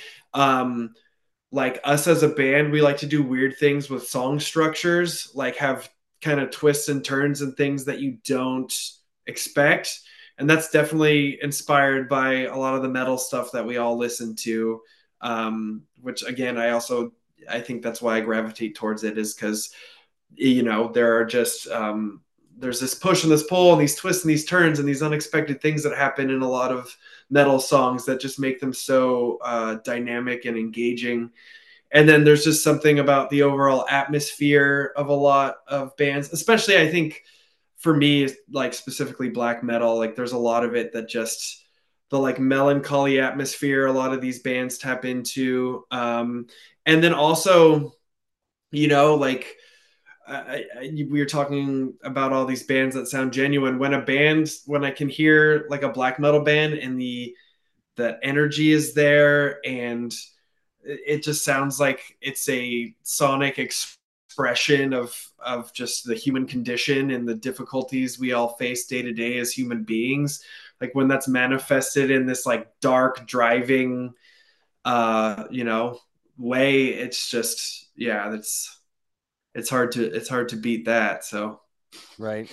Well, I think that that's one of the things that I notice with Dry Weddings music is it has that kind of non-linear song structure that you see more in metal. You know what I mean? Like metal is the type like as a whole, songwriting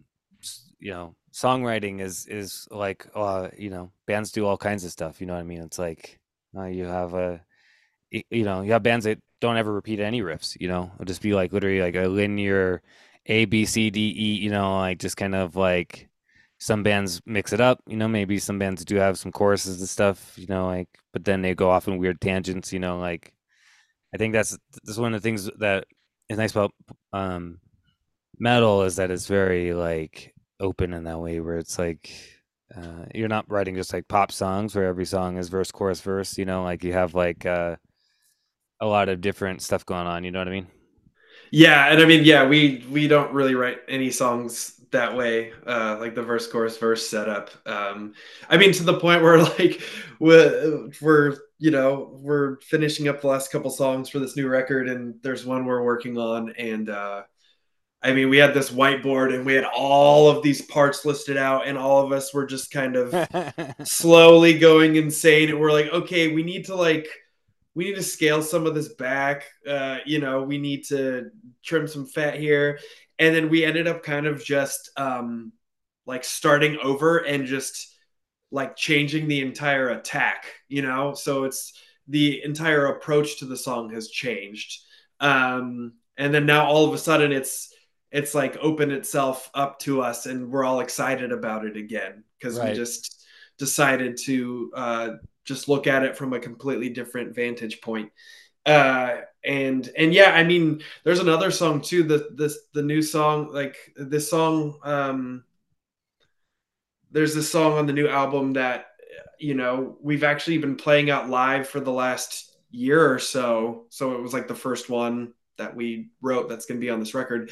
But before before it was like show ready and we started testing it out, I mean, I think we did like four different versions of it, Right. and none of them were just, they weren't the right mood, it just wasn't right. Like there was always one or two people that were just like, like, yeah, I'm not fully connecting with this, I just don't think that this is the right way to go. And then we eventually found it, and now it's like, we love the song, and like I said, we've been playing it out for a while now, and so anytime we hit those roadblocks, we're just like, remember that one song we did like four versions and now we love it. Like let's just remember that happens. Sometimes songs happen very quickly and organically. We had a couple recently like that we wrote pretty quickly. But then yeah, there are some that like they take a little more tweaking to get just right. Sometimes you probably like overcomplicate something, and you're like, all right, now we gotta strip this back. Like we went a little crazy. We had way too much stuff going on Yeah, here. yeah. Like I said, especially this last one we've been working on, it really, really got to that point. But That's yeah, we were able to fix it before everybody wanted to just give up on it. So that's one thing about like playing some of these technical death metal bands. I mean, so I will give them is that I couldn't play that. You know what I mean? Like, like that's like, you got fucking like 30 parts in that song. You know what I mean? Like I could, that's some crazy shit. You know, like I'm not, yeah, like it's hard sometimes. Like when you got too many parts, you're like have to remember everything. You know, like and figure out where everything's going and particularly when you get that final step of really arranging a song where you have like the little touches where it's like not necessarily like you have a song where it's like you got the rip and then maybe you add like this little touch of like, oh, here we should need to have this kind of fill in this part of the song, or maybe this little sting on a second guitar or something, and have to start kind of remembering all that kind of stuff too. You know what I mean? Like can get kind of Yeah, complicated. Yeah. yeah. No, it's been cool. I kind of you know, while we're still on like the me love and metal topic, I was kind of talking to my band about this the other day, but you know, like I was mentioning before, there are all these black metal bands that are pulling in all of these different influences into their sound. And I'm kind of trying to do the opposite where I have like dry wedding and this thing I'm doing, and I'm trying to like pull in like subtle, like black metal and doom metal influences and things, and like putting that into whatever you want to call what we're doing. Right. So it's like I'm kind of trying to like flip the script there, and put those like elements in that energy into what we're doing without us full on becoming a black metal or a doom metal band, you know? Right. You're trying to bring in those influences without like just being like, oh, now we're having like now Dry Wedding has a black metal song. You know, like you're trying to Yeah, or a black metal album or whatever. Yeah, yeah. yeah, yeah. There was a band that I knew. They were here in Colorado when I first started Silver Cord. We played some shows with them called The Funeral in the Twilight. And Okay. when we met, they ended up moving, I think, to Minneapolis or something like that. But when we first met them, played shows with them, they were kind of sounding like, I guess, like Nick Cave meets the Smiths in a way. Like, if that makes sense, like that kind of vibe. Like, it had this kind of Nick Cave vibe, but then they had a few songs that was trying to be like the Smiths a little bit. The singer sounded a Okay. lot like Nick Cave type of thing, kind of like in that wheelhouse of what like Dry Wedding stuff like that. And then they went off to Minneapolis, and then they came back, and we went and saw them, and they had straight up completely turned into a black metal band in the space of like 3 or 4 years since the last time we like. And I was like, oh wow, this is weird. Like, I mean, they still had some of those elements of what they were when on their earlier stuff, but they had like completely like transitioned into like black metal. You know what I mean? Did the guy change his voice too? Yeah, like he started doing like I mean he still did some of his singing voice too, but like they were doing like screaming vocals and like they literally were like almost a completely different band, like the way they sounded. I was like, well, that's interesting. Oh Like you wow, have this complete yeah, transformation, you know what I mean? yeah. I mean, because like yeah, I definitely like I'm kind of picky about clean vocals in metal. Like they have to be done the right way for it to work for me. I think there are some great bands that do incorporate that sort of thing. But then there are others like I hear it and I'm just like, oh, it's just not that's not connecting for me. So I think like part of it for me too is like, yeah, let's pepper in the metal influences, but like I want to keep it to where I can keep doing my like croony kind of baritone thing that I do. But with also like, I'll throw in some more aggressive portions and stuff too, but I don't think I would ever do like a hard vocal pivot and you know go Yeah. full on like black metal scream. Right, yeah. I mean, but there are those bands like we were messaging earlier. You mentioned like Rope Sect, where they kind of have this black metal element, but then he's doing clean vocals. And I mean, there are bands that manage to ride that line, like pretty well. And I feel like Dry Wedding. I could hear you putting in some of this kind of black metal influences, particularly like say something like Mortuary Drape, like we're talking about, like a lot of their type of stuff that they got going on. Like I could hear that melding into something like what you're doing with Dry Wedding pretty well. You know what I mean? Like as far as like the guitar riffs and stuff like that. Yeah, I actually, too, I think about one of the records that I think, did a good job of going between like kind of like a cool baritone vocal and then this like black metal screech was Gall's most recent project. He did like some cool kind of like baritone singing, and then going into like the like Yeah, black and metal the yell. Gauls veered. Yeah, Yeah, yeah, yeah. I just remember hearing like I remember spinning that record, and I'm like, yeah, like that's to me like that's how you do that. yeah. Because Like yeah. I don't. Yeah, for me with clean singing and extreme, like if you're doing extreme metal, if you're doing black metal, like um, I feel like stuff like what he's doing with like what Gaul does, or like those kind of bands that use these kind of like chanting, singing, or like Bythos. I don't know if you've heard Bythos, but like they're kind of doing this type of it's a bit more melodic, like influenced by bands like Cemetery and stuff like that. With like where Okay. he's doing like this kind of doing it's not quite clean singing. It's kind of like this gravelly singing ish type of thing that sounds really cool. It's Torog from Behexen, and Oh, okay.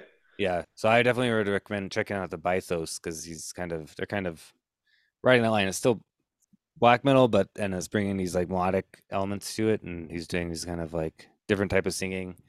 Um, I and think it's when bands try to do like the really poppy vocal singing, like the really poppy vocal part, like, oh, I'm yelling, yelling, yelling.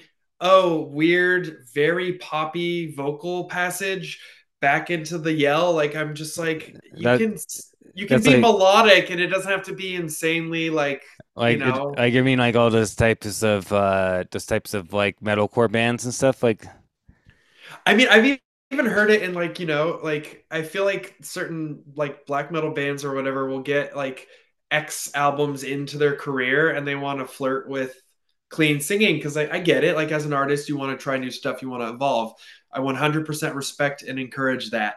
But I'm like, I don't know why sometimes people when they want to sing like a clean melodic vocal, they think that it has to be like this like very poppy sounding higher register type of vocal line like yeah, I don't know. Or like you have the bands that were to add in the clean singing, but it ends up being like almost like power metal singing in a way. Like you have a black metal band, all of a sudden it's like a power metal like singing going on. Like it can be a little that can be off putting as well. Yeah, and that yeah when you have that pop singing, because I feel like with black metal, if you're gonna have clean singing, it has to still be kind of raw, or rough. Like it can't be it can't be too clean. You know what I mean? Or when it comes to extreme metal, like I guess like one singer that I really like in kind of more they're not black metal, but it's like metal is like Nevermore. I don't know if you ever okay listened to Nevermore, but like Warren Dane's vocals are he is really good. Like he's like doing extreme vocals, but he's doing a lot of singing, and just the way that they make it work is really impressive. You know what I mean? Like so, but never pop singing. yeah. And I mean like I said, I admire anyone who's trying to do something different. But yeah, sometimes that stuff doesn't really connect for me. And yeah, I think it's just back to the point that you can have singing that is like quote unquote melodic, but it doesn't have to um yeah, sound like it could also fit in like a radio friendly pop song.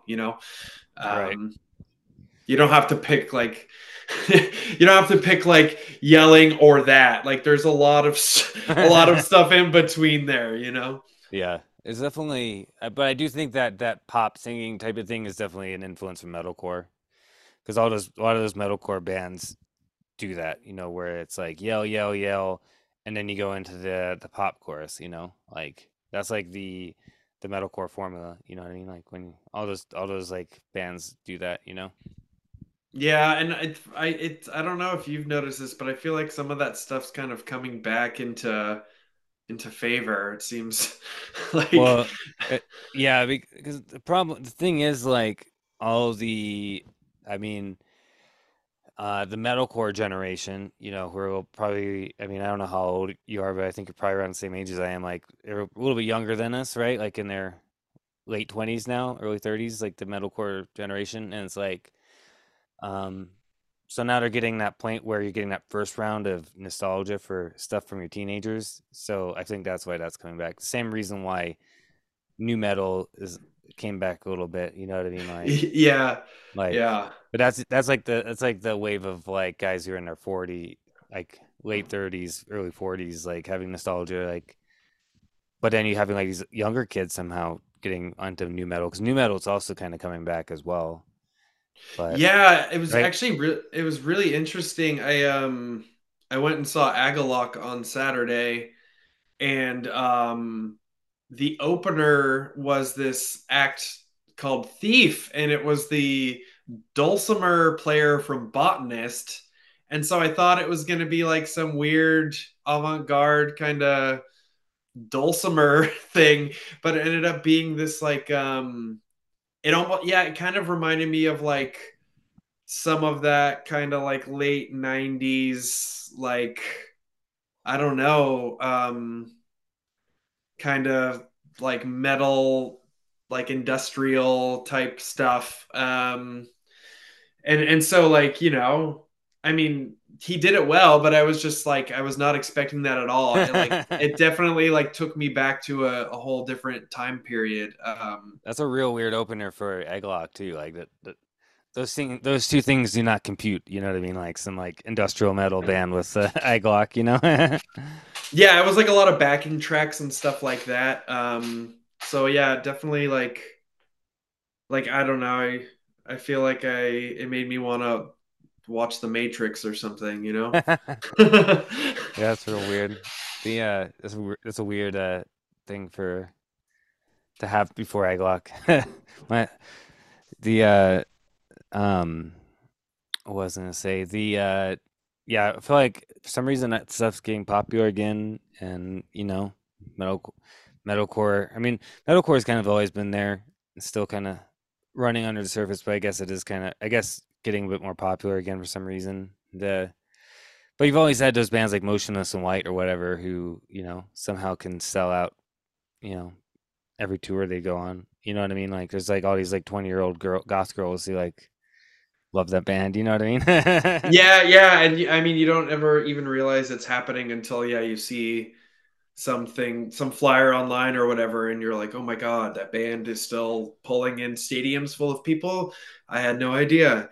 I think it's so easy to like if you choose to, it's so easy to ignore popular music now. It's not like, when you and I were growing up where like you'd go somewhere like a shopping mall or whatever place and you would like, you would be confronted with the like radio songs of the day like it was like much more difficult I feel like to escape that stuff and now it's like you can just be in your own little bubble and avoid all that stuff at all costs if you really want to Yeah, I think that's the different thing right now is that, like there's not really that kind of cultural shared cultural experience like there was say up to like maybe the early 2000s, like where you had these types of things going on and you had groups of people who where they're all like you couldn't escape it. Now it's like everybody can kind of be in their own little world,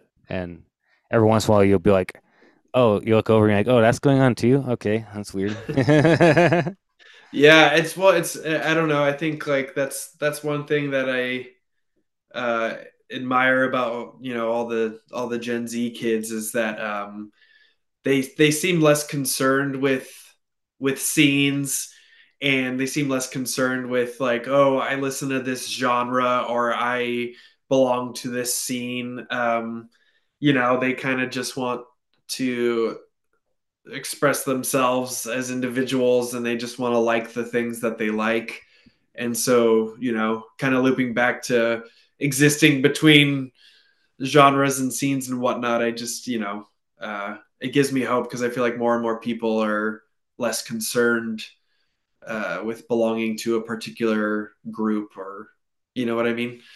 Right. Yeah, they're not it's not as restrictive. I think I've always felt kind of like the outsider no matter where I am, like that's always been my experience in almost any situation I'm in, like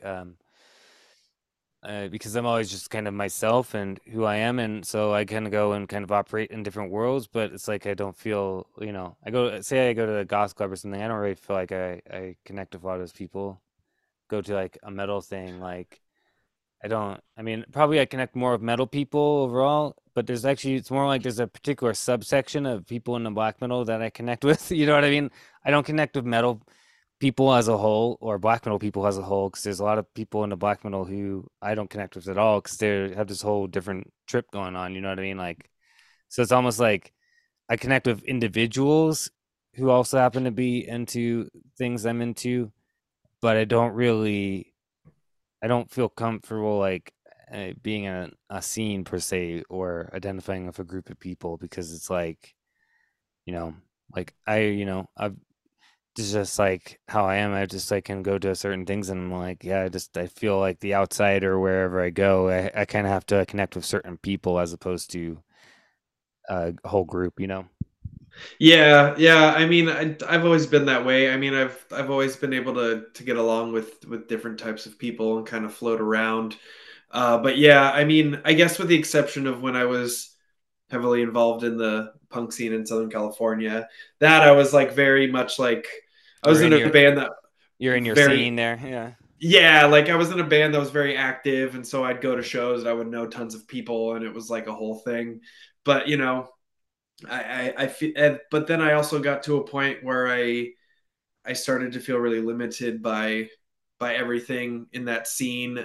I felt like I couldn't you know sing in a way or perform in a way or wear clothes in a way that would fit in with these people's ideas of what punk was.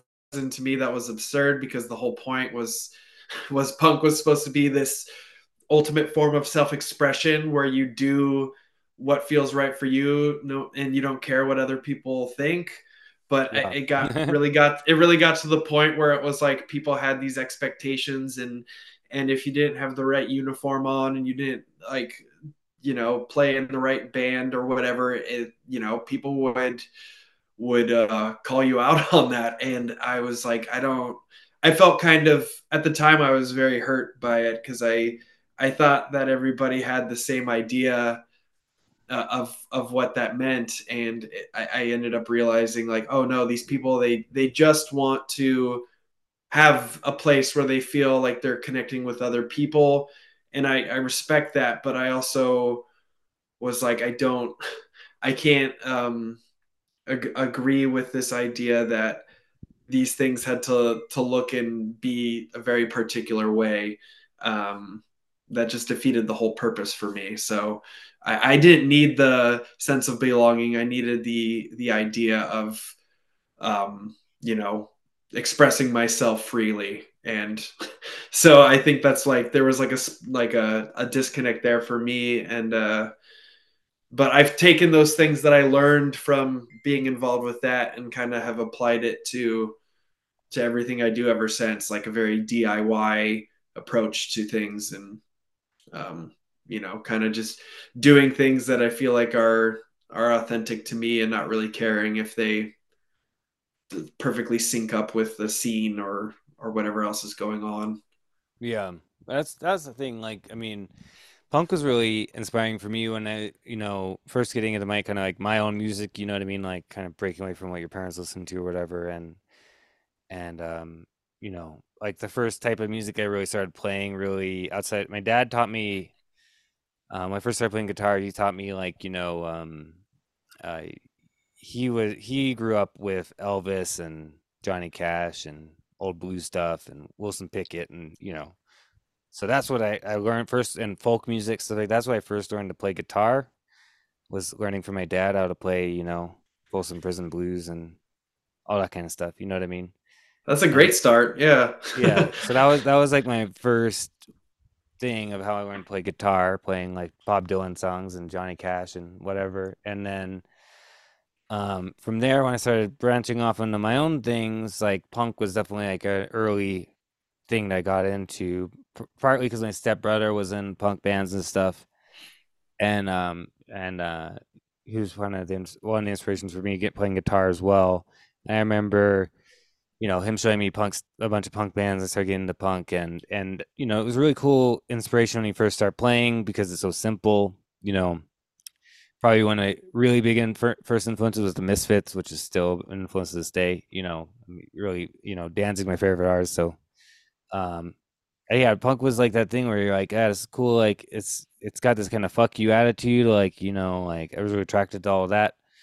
But even early on, like when I was, still a kid, basically, fucking 13 or 14, I was already kind of put off by what I perceived as kind of, and I wasn't even involved with the punk scene per se, but just looking at punk at what it became and how it became like this codified, like certain thing where you can only be this and that, and you have to have these certain, particularly like when it gets more political and it's like you have to write these types of political things and you have to do this or that. And it's like, I was really put off by that because I was like, I don't really feel like that's what punk started off to be. And so I kind of avoided the punk scene after a little bit because I also got into post punk and all that kind of stuff. Anyways, like that was punk. My time in punk was pretty short lived, really. Like in a lot of ways, like but and I one of my good friends is my friend. He's an artist, Jack Jensen. He's an artist here, and he was like um in the original punk scene in Denver in the 70s, And when I talked to him, I did an episode with him on the podcast about a lot of that stuff about the punk scene in the 70s and stuff in Denver. And when he talked to people like him who were there at the time when it first started, it was totally the opposite of what it became, really. It was totally like wild, just be wild, be totally like put like offensive, not politically correct at all, like totally like just kind of crazy shit. You know what I mean? Like just like Yeah, be yourself and be push the boundaries and say fuck you to normal society and just like really like the opposite of what it had become by the early 90s. You know what I mean? yeah, well, and I mean too, even just musically, there were, like kind of the late '70s, early '80s punk bands. They were all pulling from, all these different influences. They didn't have years of punk to look back at and to reference when they were making, you know, their music. So it's like they're pulling influence from the Stooges and Alice Cooper and whoever else, Captain Beefheart, whatever. And so kind of these like bands that have stood the test of time, these early punk bands, like they all have their own unique sound. Like X sounds like X, the Damned sound like the Damned. They don't, they were all kind of doing their own thing, but also just being a bunch of artistic weirdos hanging out and forming this community, right? And then it just got to a certain point with like hardcore punk, which like I said before was kind of my bread and butter when I was a teenager, but it definitely kind of turned things into this kind of like, okay, one size fits all, like this is the way it's done, like and a lot of bands kind of fell into this cookie cutter mold of what punk could sound like. So and it's like, if you, I don't know if you're a fan of the Damned or not, but in the documentary about them, like Dave Vanian talks about that, and he's just like, yeah, like after like 82 or 83, like all the bands kind of started sounding the same. And I thought, like, what a shame that was, because when it all first started, it just seemed like all these different people doing like their own version of what punk was. Yeah, exactly. Yeah, that and you see like a lot of even like in the hardcore, like some of the bands that kind of helped kick that off, like Black Flag, and even like when Minor Threat broke up and Ian McKay did Embrace and you know Fugazi, you could see these guys who were part of that kicking off of hardcore, kind of kicking back against the rules and restrictions that had arisen. Where they're like, no, we didn't intend for it to be like you have to do this, like, and we're gonna like piss you guys off because we're gonna do something totally different. You know what I mean? Like that to me is more punk. Like when Black Flag was like, no, we're gonna do some fucking mix in some Black Sabbath riffs and grow a hair long and just try to piss you guys off. Like that's punk. You know what I mean? Like punk isn't like everybody has their uniform and you have to be the uniform and talk about these 10 things and worry about everybody's pronouns and stuff. You know what I mean? Like that's not really punk. Like punk was like this kind of antagonistic type of individualistic type of thing. You know what I mean? Yeah, well, and I feel like, it's that I definitely related to that idea, like the black flag mentality of like, oh, this is what you expect of us. You want us to just make Damaged Part Two? Like, no, we're gonna we're gonna do My War, and we're gonna have the whole B side be these like sludgy dirges, because that's what we want to do, and we don't care if you're into it or not. And to me, like that's the stuff that like I look back on now and is still kind of the most impactful for me. Like I mentioned the Damned, like, you know, They did the same thing with just like Fantanas and Megoria, where it's like, no, we're just gonna do something barely even sounds like, it's not what you think of punk at all, but it's like the attitude is there. You know what I mean? yeah, I mean it's just like they started as like this like, kind of like rock and roll influenced punk band, and then they became like then they did songs that's like predated hardcore and that predated like goth but sounded like those things, and then they went into their darker material, and their kind of gothy uh post-punky type stuff. But it's just, yeah, I mean, I just really admire I, those bands for doing their own thing. And yeah. I mean, of course, there's still like classic hardcore records that I love, but yeah, the bands that are like still like my favorite from the punk world are the ones that were, yeah, they were not afraid to kind of branch off and do things the way they thought they should be done. Yeah. I mean, you could think about it in a way that, Susie and the Banshees are probably in their whole career more punk than some punk bands because they're like just went off and did their own thing, you know what I mean? And created this other subgenre, but it's still they came from the punk world, is that punk attitude that led them to making this other sound they created. Or Joy Division is, they started off as like a punk band and branched off and created their own sound, like all those bands, Birthday Party, like their Birthday Party is more of a punk band than, you know, certain punk bands I've heard over the years, you know what I mean?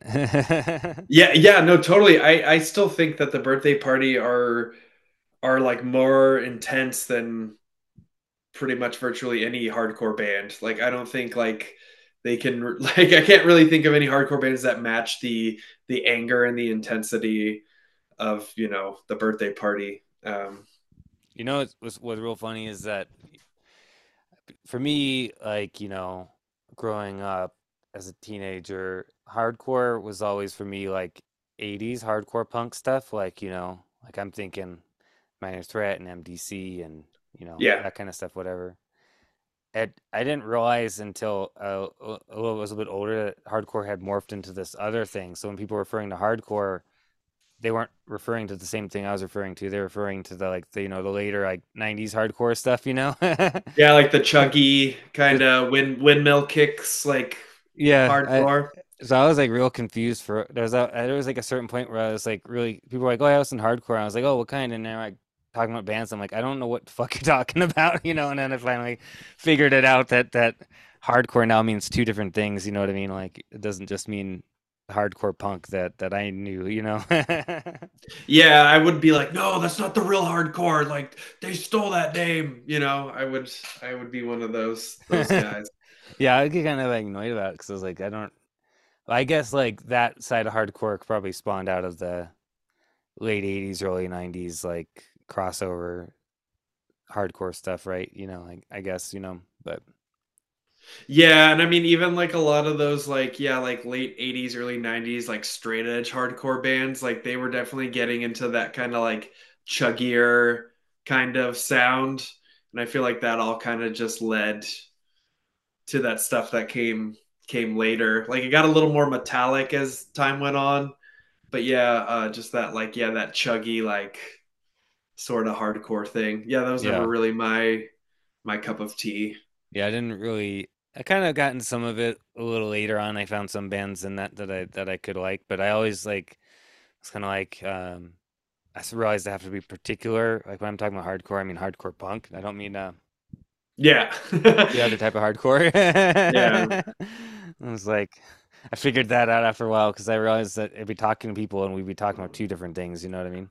Yeah, yeah. I think you and I are on the same page. And then that really became extra because then, so I'm a big fan of a lot of post-hardcore stuff. Like I love Fugazi and Cursive and all that, a lot of those types of things. And and all that kind of stuff at the drive-in, whatever, all that kind of 80s, 90s post-hardcore stuff. And then now, of course, to add to the confusion, post-hardcore is also being attached to bands that are post this other type of hardcore. Oh, really? Yeah, so I Okay, see that's like news to me. yeah, so I was looking in like Wikipedia and I was talking to somebody about it and it was like now they're saying that stuff like Under Oath and stuff like that is post-hardcore. And I was like, it's because it's post the second form of hardcore. You know what I mean? It's like taking that second hardcore and then doing the same thing that the original post hardcore did to that one. I realize so it makes sense in a way, but it's real confusing now because it's like when I say post hardcore, I'm talking about that particular type of sound that you had in like particularly the '90s, right? And these people, and now there's kids now or post hardcore to them is like asking Alexandria or something. You know what I mean? And Oh, weird. I found that really like weird, mind blowing. At one point, I was like, this is real weird. Yeah, I mean, I immediately thought of, like, yeah, all these like kind of like early 90s bands and stuff. So again, on the same page as you, but yeah, I had no idea that they were now applying that to the other later hardcore. Yeah, so if you go on the Wikipedia for post-hardcore, it combines the two things. So you'll see these later bands post the second version hardcore, and you'll see the original post-hardcore bands kind of lumped together in one big long list. So it's really kind of confusing. Oh Yeah, boy, yeah. So I realized, I don't like that. yeah. So I realized that not only do I have to, that one's even harder to differentiate where you're talking to people, where you're to try to be clear about what you're talking about. You know what I mean? Because it's like you can't just say hardcore punk. But I guess you could say post-hardcore punk. I guess, but like I don't know. But when I was a teenager, I really liked all that kind of stuff too. Before I got more seriously into like extreme metal, I was like into a lot of stuff, and I go back to it sometimes still. I'm a big fan of like Fugazi and stuff like that. Yeah. Like I was really attracted to. I guess I like a lot of those types of things where it's pushing stuff further, like post punk, post hardcore, post rock, all that kind of stuff. I'm like, it's funny though, like so, like when I first got into black metal, I'd already listened to like Mogwai and Sigur Rós and all these post rock bands. And Yeah. when I started getting into black metal, I was like, I could hear where those two things could intermix, like in my head. And then, of course, lo and behold, those two things started combining together, and now I'm fucking sick of post rock black metal. Like I can't stand it anymore. If I hear some band doing post rock stuff in black metal, I'm like instantly like off. Most of the time, like because it's just like it's so trendy. You know what I mean? There's too many bands Yeah. doing that. Yeah, I hear you on that. I mean, I feel that way about like I started to feel that way about like shoegaze influence things, Exactly. Yeah. Me too. like shoegaze, post-punk, shoegaze metal, like all of it. Like I'm just like, okay, no, I can't care I about this. I don't I have the energy. I liked it at first because I was a fan of shoegaze, and I could hear where those things combine together in a cool way. So when it first happened, I was kind of into it, but then it's become so there's just so many poser bands doing that type of thing. You know what I mean? That it's just like at this point, I'm just like I can't deal with it anymore. Like like this kind of shoot black gaze stuff, shoegaze, black metal, shoegaze, whatever. Like I'm just like it's too much now. It's like because it's too easy of a sound to copy. So you hear these bands just doing it, you know what I mean? Like Well, it's like if you could do something interesting with it, fine. But if you're going to like hit one chord on your guitar and then put a delay pedal on it and just let that hang for like 2 minutes, like I don't care. Like I can't find that interesting. Like I don't want you to be like the edge of shoegaze and just like let your pedals do all the work for you and have it be just like this boring like big old whatever mess.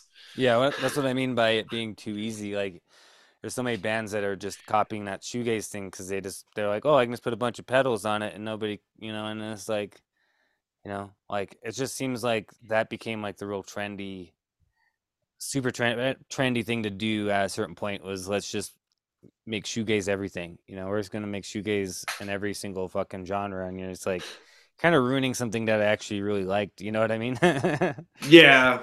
I was really, I really used to, I mean, I still like, Slow Dive and all that kind of stuff, right? Like those early shoegaze bands. But I also, yeah, I just kind of got burned out on that. This became so like so oversaturated with just tons and tons of shoegaze things as time went on. And yeah, like when it comes to newer shoegaze, I do like that one band Whirr. It's like WHIRR. That one's pretty good because it's actually still pretty heavy sounding at the same time. I don't know if you ever heard them. No. Yeah, like that's a good. They're like a good newer shoegaze band. I mean, they're not. They've been around for like 10 years or something, but Yeah. like they're Okay. they're one band that is a newer. And that's partly because they add a little bit of that kind of heaviness. Because for me, like a lot of the shoegaze that I liked the best from the '90s was I liked like Catherine Wheel, who added like a lot of metal to Yeah, what they're yeah. doing, and I liked early Starflyer '59, like that first Starflyer '59 album is like super fucking heavy, and you know what I mean, like. I kind of liked it when shoegaze was bordering into that heavy type of thing, like kind of like a Deftones ended up kind of bringing in as well, like this kind of heaviness to it. Like Yeah. I'm more down with that, I think, than washes of fucking delay guitar. Yeah. It's Yeah. like let's just have 20 delay guitars and imagine our heads that were Kevin Shields of it, but we're never gonna be Kevin Shields. Yeah, I mean, and I think that was just like the issue. Like, I think that's, he did that so well, and but he's like a very intense, unique person that like I don't, yeah, that's a tall order to try and replicate that. My other issue with say like shoegaze and black metal combined together is that okay, when I'm listening to shoegaze music, that's a particular type of mood that you're in that I think is it's more human, right? Where when I listen to black metal, I feel like black metal is more evil and inhuman sounding most of the time for me what I want from black metal. I want it to be evil, aggressive. It's a whole different type of mentality. It's on, than shoegaze music. I mean, like most shoegaze music almost is kind of like, it's about relationships and stuff like that. You know what I mean? Like it has that type of feeling where I don't go to black metal for that. So like for me, like when bands try to combine these two things together, it doesn't musically it can work, but then the vibe for me is wrong because it's like I don't go to listen to black metal for this type of feeling. You know what I mean? It's also the issue I have with a lot of depressive black metal bands where it's like, I can like what they're doing musically, but it's not really the same thing. I can listen to that more when I'm in the mood to listen to shoegaze than when I want to listen to black metal, if that makes sense. Like, Yeah. and so I have sometimes I feel like I don't. Sometimes I feel like these shoegaze black metal bands aren't really what I would call black metal. It's like something else, which is fine. They can do whatever they want, but it's just like for me, I kind of separate those two things. Yeah, I mean I could definitely see certain other genres or subgenres complementing black metal a little better. Like I mentioned earlier, like there are some cool bands doing like a southern gothic black metal kind of thing. Like have you heard that band Primeval Well? Nuh-uh. Yeah, I haven't there's heard this that. guy. Yeah, there's this guy in Kentucky. His name's Ryan Clackner. He's in like he has like at least like a dozen projects and has a label and puts out all his stuff. But like a couple of the main ones are Primeval Well and Vile Haint.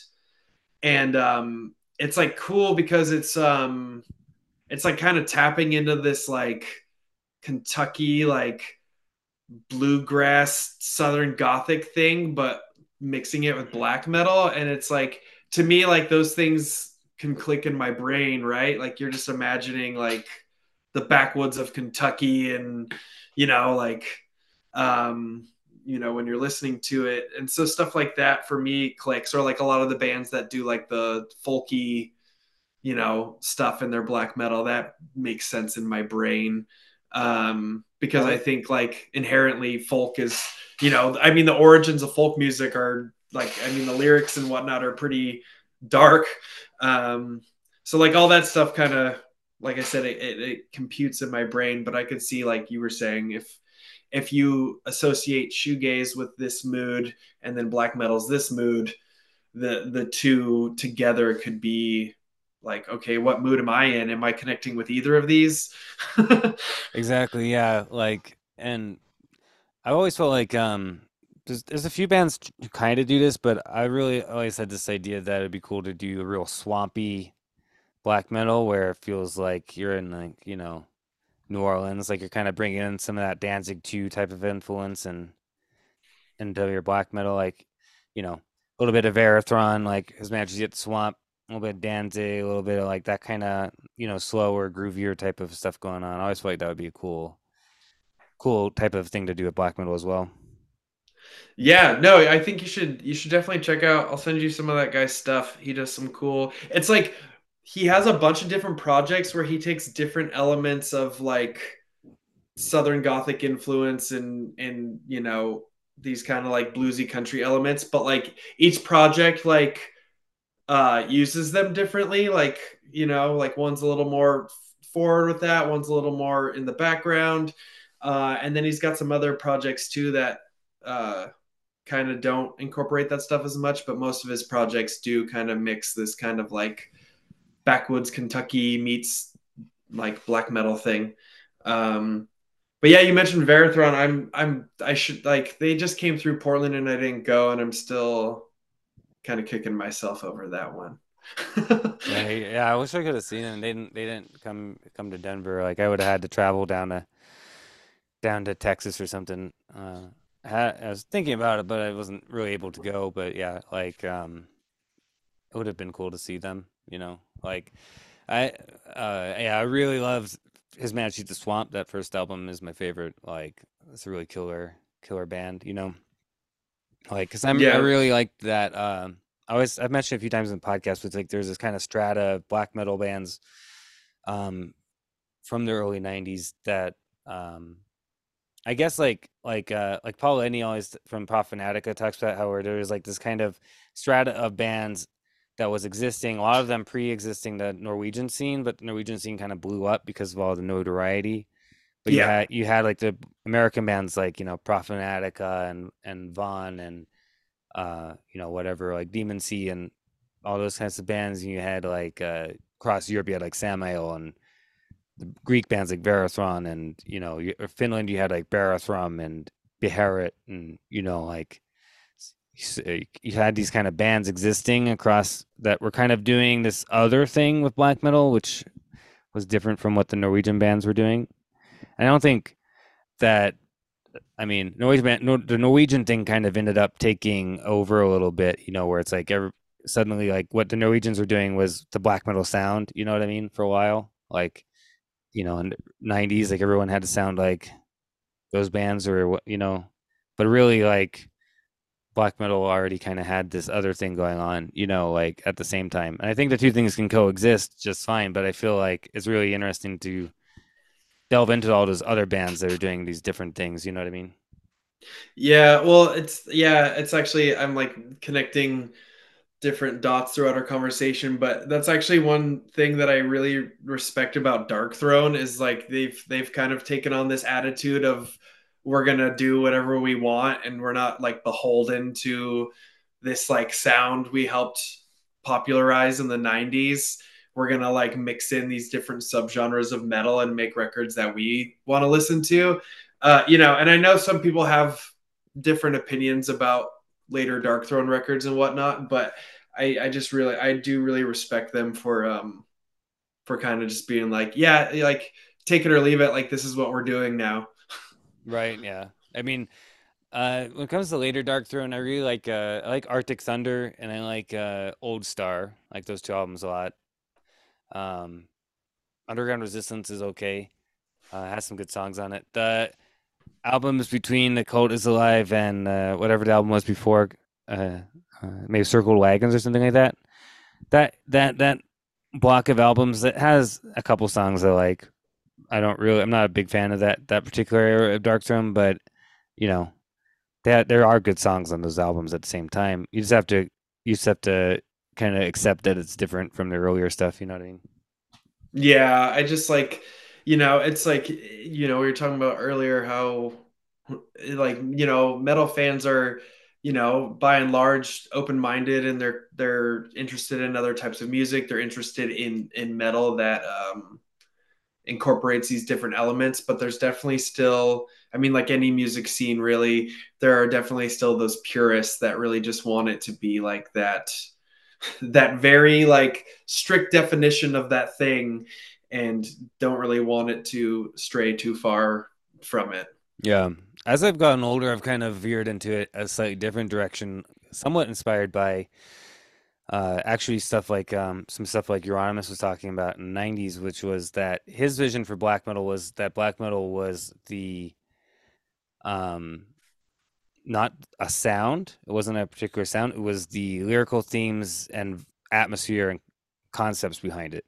So it was like if it has this dark, evil, particularly a satanic or occult atmosphere, like, then that's black metal, So it's like even went so far, I guess, is one time telling somebody that even he felt like Diamante Glass was like more black metal than some, in a lot of ways, like, it doesn't have anything to do with metal, but the vibe was black metal. And that was something that a lot of those guys were talking about, and it wasn't really like just sound, and you can see that even with what Euronymous was signing. He's signing people like Psy, Yeah.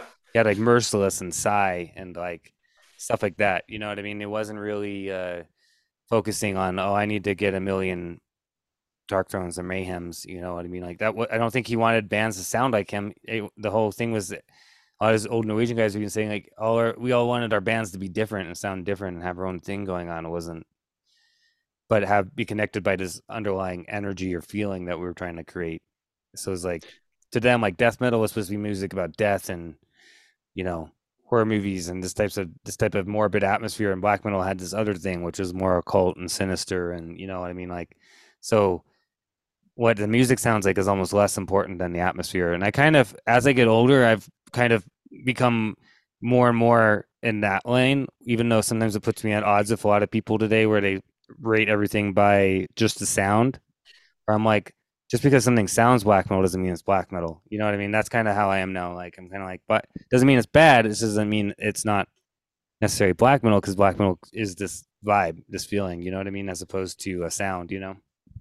Yeah, I mean, I actually, yeah, I recently got a copy of that Merciless record, and yeah, I was very, just excited by the idea that, Euronymous put that record out, and that, um, I was just thinking about people like, now discovering that for the first time and being like, what? Like, kind of confused about it, but it kind of reinforcing that point that uh, yeah, things don't have to be colored by numbers. They don't have to all look and sound the same, but there's like something they're tapping into that's the through line.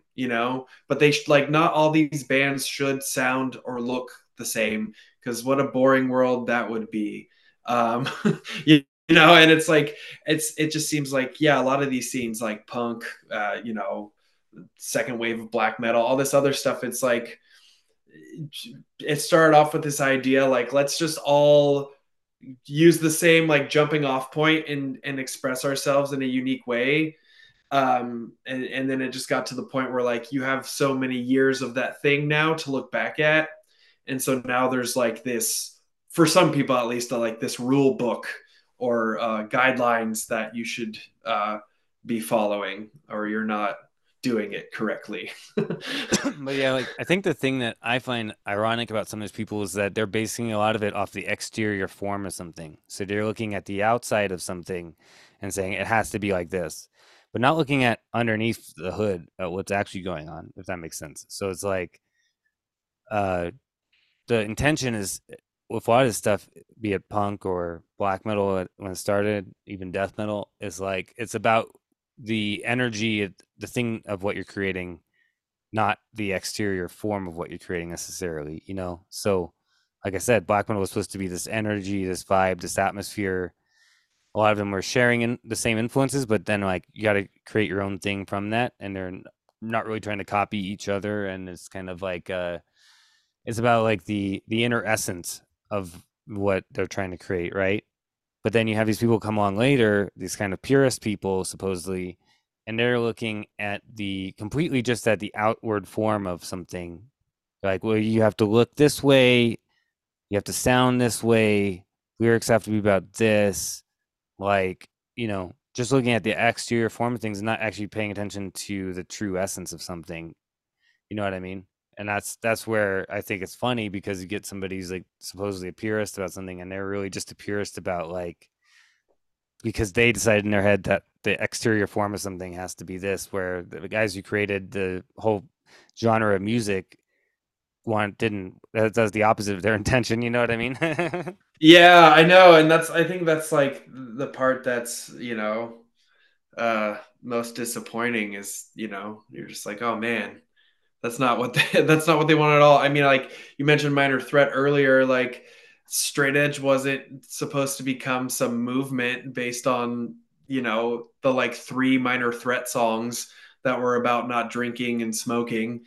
But there were people who took that as this like rally cry and they ran with it and they made it this like scene where the violence was involved, and it's like, I went to a Q&A once with Ian, and he was just basically commenting on that. Like he was just like, I didn't want any of that to happen. I didn't want anything to do with that. I never even said I was straight edge.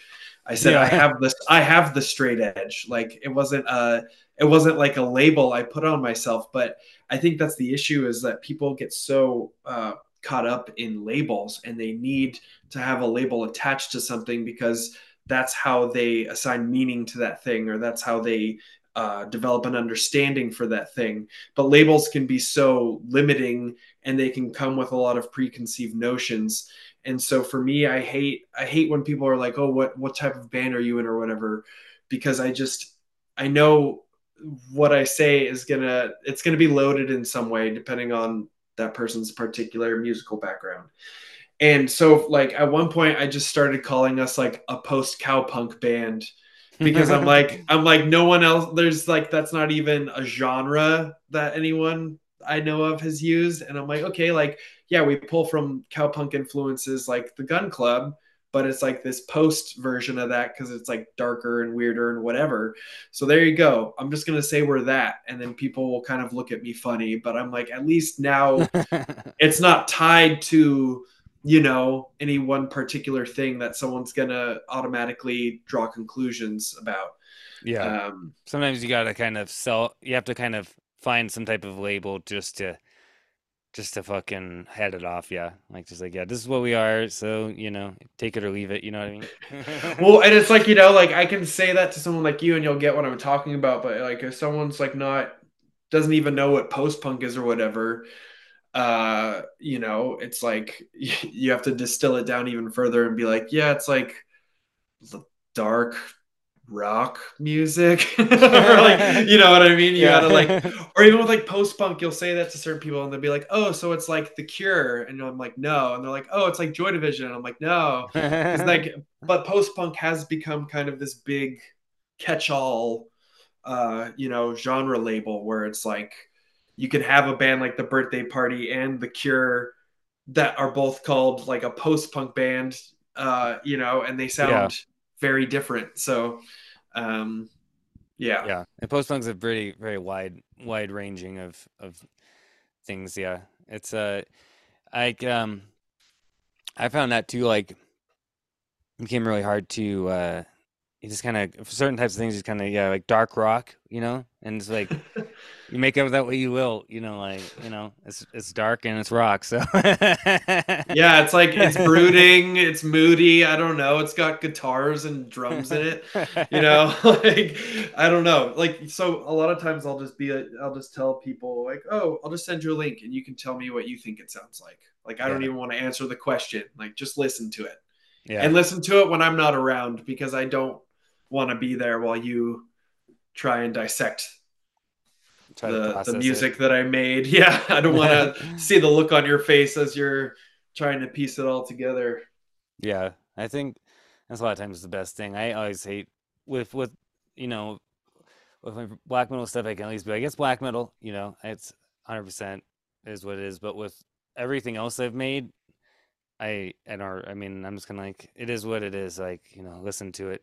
You let me know what you think it is, because it's like I could tell you what I was going for. You know what I mean? Like, like kind of what I did with today when I sent you the Warlock stuff. I was like, this is what kind of gave you an idea of what I was going for, but like, I don't even know how to label what I made there.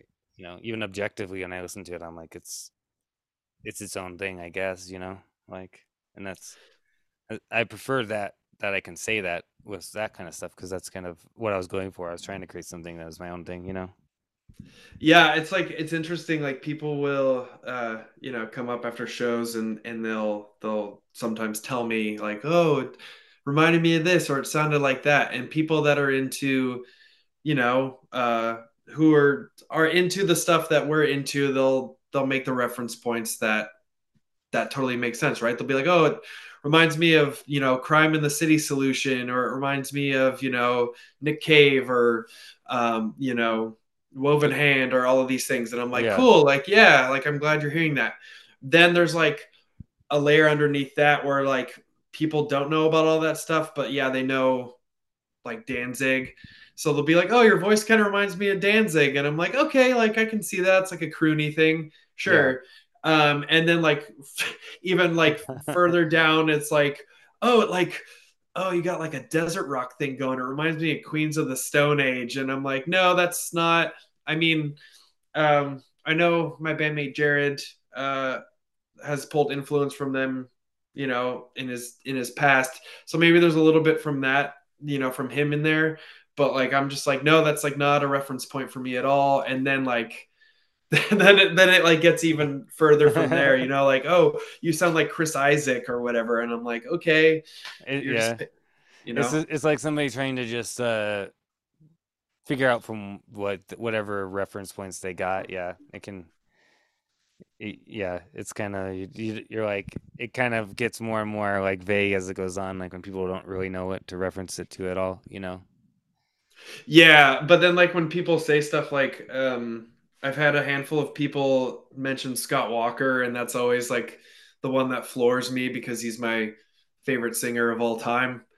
And so I'll never be able to get to the Scott Walker level, but if someone can pick up on the fact that I'm trying to channel that in some way, I'm very flattered. So Yeah, I'm a really huge fan of Scott Walker as well. Like, I love all of his stuff, like his old earlier, more like whatever, like like with the string, I'm like whatever that genre of music is called, that he did when he first started, the kind of crooner stuff, Baroque pop. baroque pop, whatever it's called. I mean, um, I'd associate that with the '60s and '70s, is like when that kind of stuff was around. I mean, he was like the best at that, bringing in like Jacques Brel and all that kind of stuff, and then up to his newer stuff. Like, I mean, I remember getting the Drift when it came out and being like just floored by that album. Like, to this day, it's just so fucking dark and menacing and eerie. You know what I mean? Like, it's probably one of his. Yeah. It's probably like, I feel like the Drift is probably to this day probably one of his most menacing albums. I mean, they literally have a part where he's pounding on meat. For me, the later Scott Walker, like Tilt and Adrift and Bish Bosh, like, to me, that's like Francis Bacon's paintings made into music. You know, Oh, for sure. the feeling Yeah. the And feeling I get when I look at Francis Bacon's paintings is the feeling I get when I listen to the Drift. yeah, and I mean, like, my entry point to him was, Scott 4, and so I fell in love with that era of his stuff first. and still very much love that. I mean, that's where I try to pull vocal influence from when he's singing in that beautiful baritone.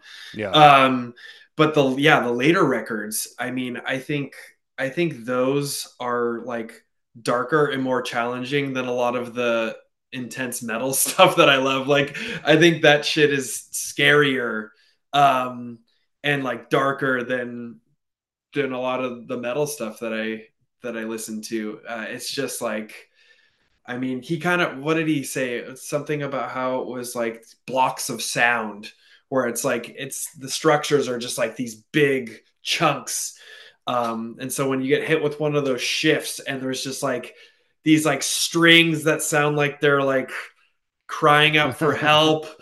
And like his voice is like, he's got like this vibrato and it's like he's singing about, Singing corn about husk dolls dipped in blood and like what like I'm just like or singing about like Fred Mussolini and his wife being strung up and stuff like that, like yeah. Or yeah. like So I mean, it's I love all that stuff. I love the early croony stuff. I love the like crazy stuff he did later in life. I I just think really admire him and the way his career um you know yeah, uh I think like I first heard about him because my dad had one of the Walker Brothers records, like the okay. real early stuff. So I heard that, and then later on, I got the Looking for Europe compilation, the Neofolk compilation, and that has Angels of Ashes from Scott Oh, Walker. okay. So I think it's three or four. And I heard that, and I was like, really liked that. So then I went and bought all of the early stuff, and then I was around the same time the Drift came out, so I picked that up and was introduced to New Skywalker. And I was like, I love it. I mean, I've always, I was the type of kid who's like 13 years old listening to Nine Stars and New Boughton, so like, you know, I'm into that too. I love like noise music and dark ambient and crazy, challenging experimental music as well. So Skywalker's stuff is like, I'm really into that, and I really have to respect any guy who, as he gets older, gets more extreme. Yeah, Like, right. I mean, it's like it's a trajectory that you don't really see very often. And also because I mean, he was like one of the biggest musicians, on the planet and was just like, no, that's not for me. I'm not interested in that. I want to kind of go over here and do my own thing and feel passionate about what I'm creating again. And I just think the way he went about things. And it's just the way he transformed over time. It's very inspiring. yeah, yeah, like he's that. I can see myself going around more that trajectory if you get older and you get like more extreme and like less like 'cause that's kind of. I feel like that's probably more my trajectory than getting nicer as you get older. You know what I mean? Like, Yeah, I mean, you get like more confrontational as you get older. I was like on board with the Bad Seeds forever, and then these last couple records, like I haven't really been interested, and it's because it's the opposite trajectory, right? It's like Nick Cave went from having these albums with all of these different sounds and one song is this beautiful kind of ballad and then the next one's this like pounding stomping kind of angry thing and then it just there were so many dynamics and then now it's like I feel like it's like okay let's like press some keys on the keyboard and then I'm gonna like find some old notebook and like sing some lyrics I wrote 3 years ago over over this keyboard phrase you just improvised and that's the song and I'm just like I get it like I get you've been making records forever and you need to approach things differently and you're maybe burned out on the old way of doing things. I can respect that but I just I think I'm more interested in like a David Eugene Edwards who seems to be kind of getting weirder as he gets older. Scott Walker, I feel like that is it's a little more intriguing to me. And I'm not saying like I think a lot of people when they get older, it's not like you're gonna maybe like yell or have the same type of anger necessarily, but you can definitely still um, evolve in a strange or kind of unexpected way. Yeah. What's like I'm a huge David Bowie fan as well. And I always appreciate, in the 80s he did his like pop sellout period to like basically buy all of his purposely to buy all of his music and put himself in a better financial place, and I can respect that. But then in the 90s he comes back with Outside, which is probably my favorite Bowie album. It's the most challenging, intense, and dark album. You know what I mean? And it's like, right up till when he did Black Star. I mean, like that album is super challenging and really. I mean, a song like Lazarus, like, is so eerie. Particularly knowing like he's gonna die. But Yeah. even without that, it's just such a that album is so out there. You know what I mean? I mean that is his final statement. Like I feel like that's more I like that more than like so Nick Cave. I'll be honest, my cutoff with the Bad Seeds is maybe the Boatman's Call. I really don't Okay. I don't know pretty much anything after that. Like, I've barely listened to any of those albums after the Boatman's Call, and that one I don't even really like that much either.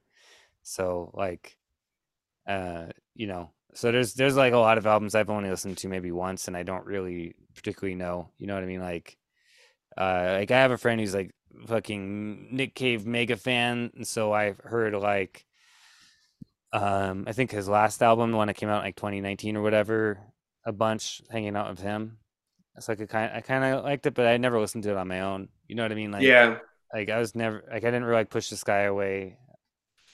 Like I feel like all of his last few albums have been these like real meditative, brooding things that don't really speak to me really. Like I'm more into like Henry's Dream and Tender Prey, or I guess I'm more into Nick Cave when he was heroined out and crazy than I am to Nick Cave as a 60-year-old man,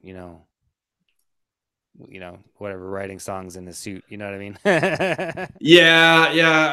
I sometimes refer to it as like desperado Nick Cave, like when he's like writing about like running around with the mayor's wife in the small town and like, like just yeah, um, like Henry's Dream kind of era lyrics. Yeah.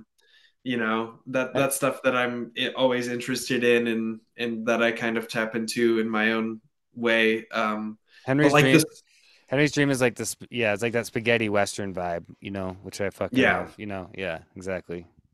Yeah, so that's like yeah, that's the like early 90s stuff like Henry's Dream, Let Love In, like that's like I think peak Bad Seeds for me. Just cuz like I said there's so much variety, even just within one album. I And think so my thing too is that I guess my cutoff when I look back at it is when Blixa Bargeld left.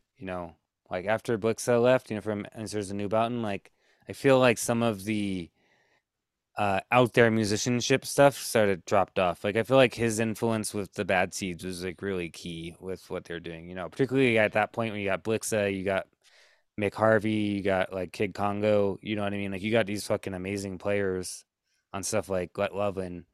And I think that really elevated what he was doing at that point. You know what I mean? And added all these weird elements to it. yeah, and yeah, I mean I think Blixa left after Nocturama, which is an unfortunate note to go out on. I mean, it's a good record, but it's kind of commonly panned as their worst album. Yeah. Um, and then, like, Mick Harvey stuck around for a little while after that.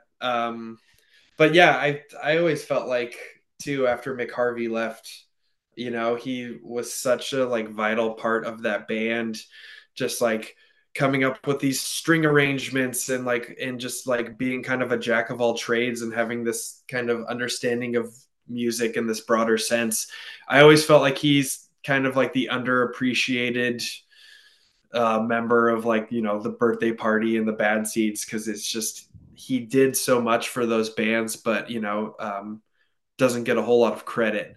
He was like the connecting link, like that's like he was like the glue that kind of held everything together in a lot of ways, going from the birthday party into the Bad Seeds. Like it was really Mick Harvey who was like the thing that kind of helped congeal everything. You know what I mean?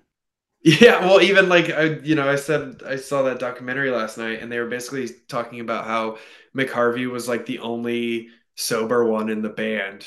He didn't really do drugs, he didn't really drink. Like he was like fully aware of all the stuff as it was happening around him, which now that I'm thinking about it, I'm like, wow, like That's what a thing to bear witness to, right? But like they were talking yeah, about how like yeah, in the studio, because he was like sober, he was kind of like the one that was like being efficient and kind of like mapping things out and making things happen, because he wasn't over in the corner nodding off or out looking to score or whatever. yeah.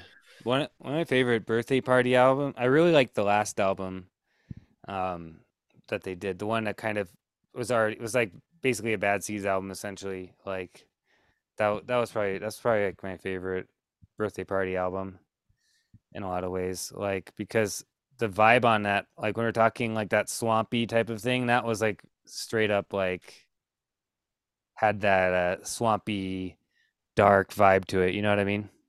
Yeah, they did the Bad Seed and the Mutiny EP, those two EPs towards the end. Yeah, And then like it's like the album yeah, that combines those two together. You know what I mean? That's why I'm thinking of yeah, it, an album. Yeah, yeah, and then Blixa was like kind of a member of the birthday party at that point and played on I a always few of those songs. I just always loved that CD that had those two EPs on it.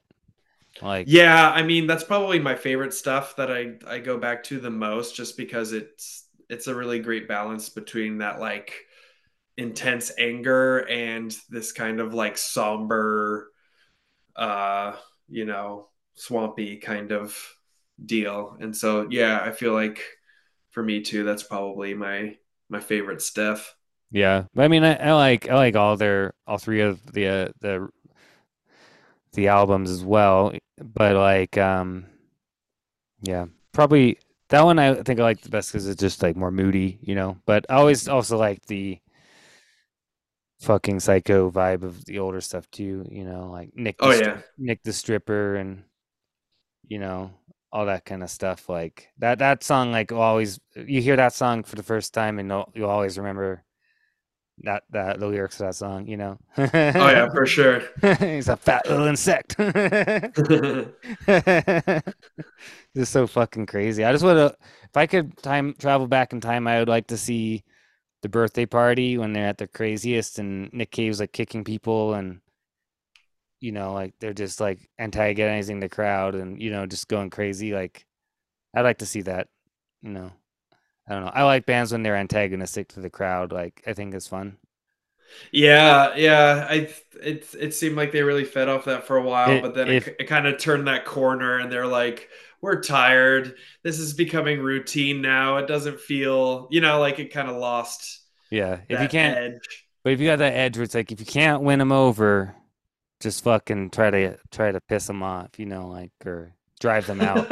You know, like I've done that a few times in bands where you're like, ah, these people are not into what we're doing, so let's just piss them off and get them out of the venue. Like, like whatever, fucking, fuck these people, like the kind of vibe. I always think that I like that, it's that Stooges, Iggy Pop thing as well, or yeah. I mean, when it becomes like the shtick where people are like, oh, they come for the abuse, like that's when it becomes kind of stupid. But like when it's like for real, I always think there's like, I don't know. I like a band who's willing to piss people off. You know what I mean? Sure. Yeah. Like, cause like fuck them, just feel like that kind of attitude. I think I don't know. I just think it's very very rock, very punk. You know what I mean. Sure. Yeah. So I would have liked to seen. I just would have liked to seen Birthday Party at their peak and just the energy that they had. Like I would just like to experience that. You know what I mean? Yeah, I've made a similar comment before where like, yeah, if I could travel back in time to see like one band like kind of at their peak, I think it would probably be them. Did Um, did you like the Grinder Man thing that Nick Cave did where he tried to kind of go back to that a little bit? I did, yeah, yeah. I have the Grinder Man records. I like them. Yeah, it's got like actually I saw Grinder Man. I think I saw Grinder Man before I saw the Bad Seeds the first time. And so that was actually pretty exhilarating because in my mind I was like, okay, this is the closest I'll ever get to see that kind of, more wild energy um, from Nick Cave. Um, and so it was, yeah, seeing them live was a great experience. Yeah, so and One thing, but then I've seen the Bad Seeds multiple times, and then he still has very great energy with them as well. So right? I guess the one thing I'll say is that I'd prefer a guy getting older with grace and, accepting the fact he's getting older and not trying, as opposed to, some of these bands where they get older and they're still trying to act like they're in their 20s live and it's pathetic. You know what I mean? Like, like you see these bands where they're like in their 40s, if, there's 50s almost now, and they're out there like trying to act like they're still 20, you know? And you're like, and it just doesn't work. You're like, I prefer an artist like realizing that they're getting older, accepting that fact, and adapting to it, and still trying to, put on a good show while knowing that I'm fucking 60 years old. I'm not going to be rolling around on the ground or whatever anymore. You know what I mean? yeah, and I mean, I do like, even though I mentioned like maybe the last couple Bad Seeds records haven't really grabbed me, I do have a ton of respect for Nick Cave and kind of how he's moved through his life and his artistic endeavors and because it does seem like it's very authentic to him, and so like I can really respect him treading that path, and then like also yeah, just like live, like he'll just sit down behind the piano and do a tune, and then he'll like get up and he'll be like in the crowd and running around and have all of this really incredible energy. And so it's just, I like I said, I can, even if the last couple albums haven't necessarily resonated with me, I really respect him for kind of treading the path that feels best for him and him doing things in a way that yeah, that I think, like you were saying, are done in this graceful kind of way. The one thing before we go, I want to talk about is Leonard Cohen because I heard that you're a fan of Leonard Cohen, right? Like you, Yes. yeah. So it's Yes, like I am. because I'm a because I'm a really huge Leonard Cohen fan. Like, particularly, I mean, my favorite albums from him is obviously the first. I love the first album, songs Leonard Cohen. I love songs of love and hate. That's probably my favorite Leonard Cohen album because you got Avalanche and all these all these songs like that, like to just like I don't know, like speak to me in a real deep way. You know what I mean?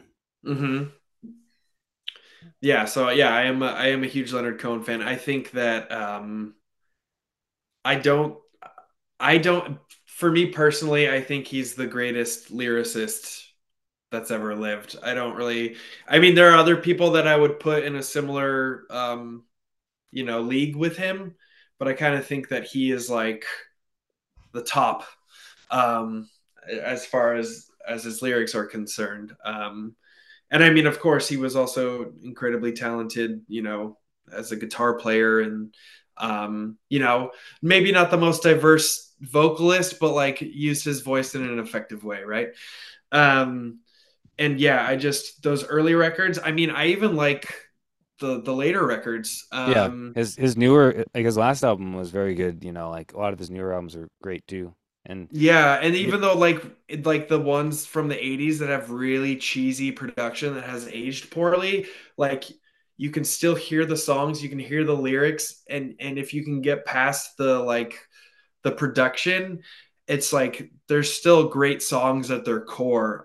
So yeah, I even like like all that stuff. like the future, like that song, the future is fucking sends shiv. Yeah, the production's a little cheesy or whatever, but the lyrics are so intense and dark that it makes up for it. You know what I mean? Yeah, yeah. So I think like yeah, lyrically he's just unmatched. And was like consistently just, you know, just incredible.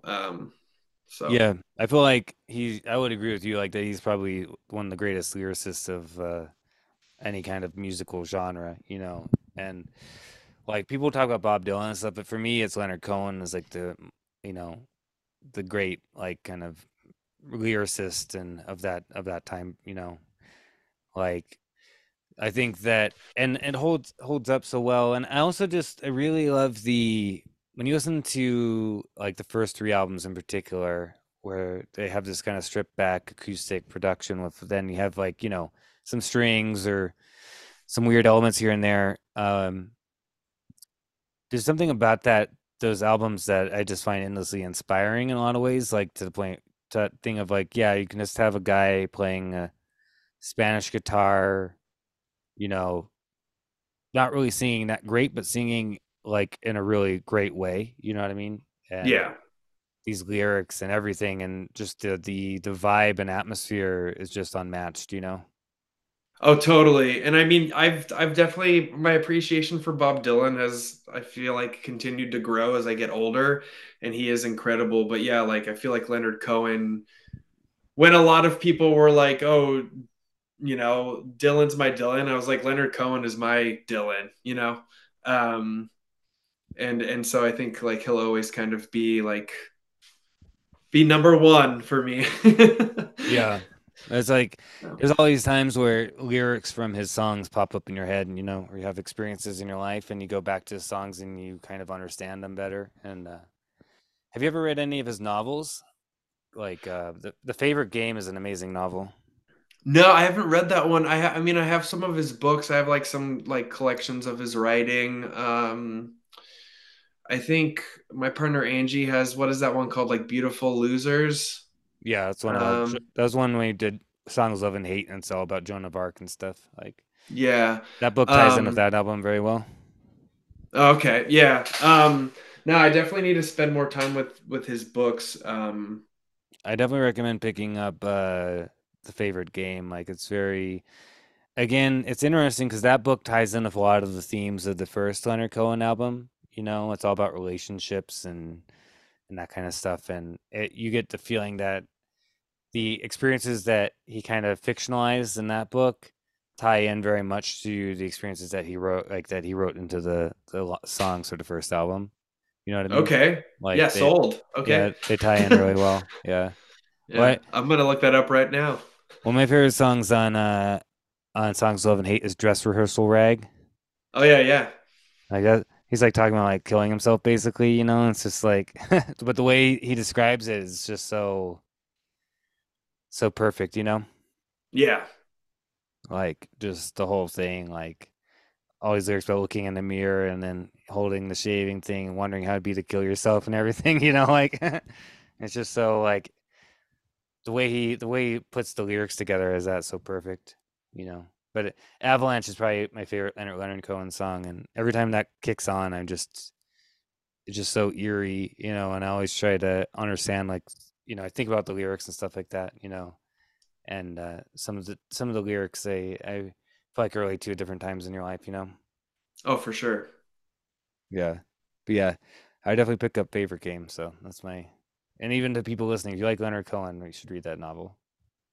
All So right, I'm on it. but yeah, I was like, I wanted to talk about Leonard Cohen for a minute because I don't really get to talk about Leonard Cohen and Scott Walker and stuff with people too often. You know what I mean? Yeah, well, anytime you want to nerd out on that stuff, I'm around. Yeah. Maybe we'll have to do an episode about one of those guys.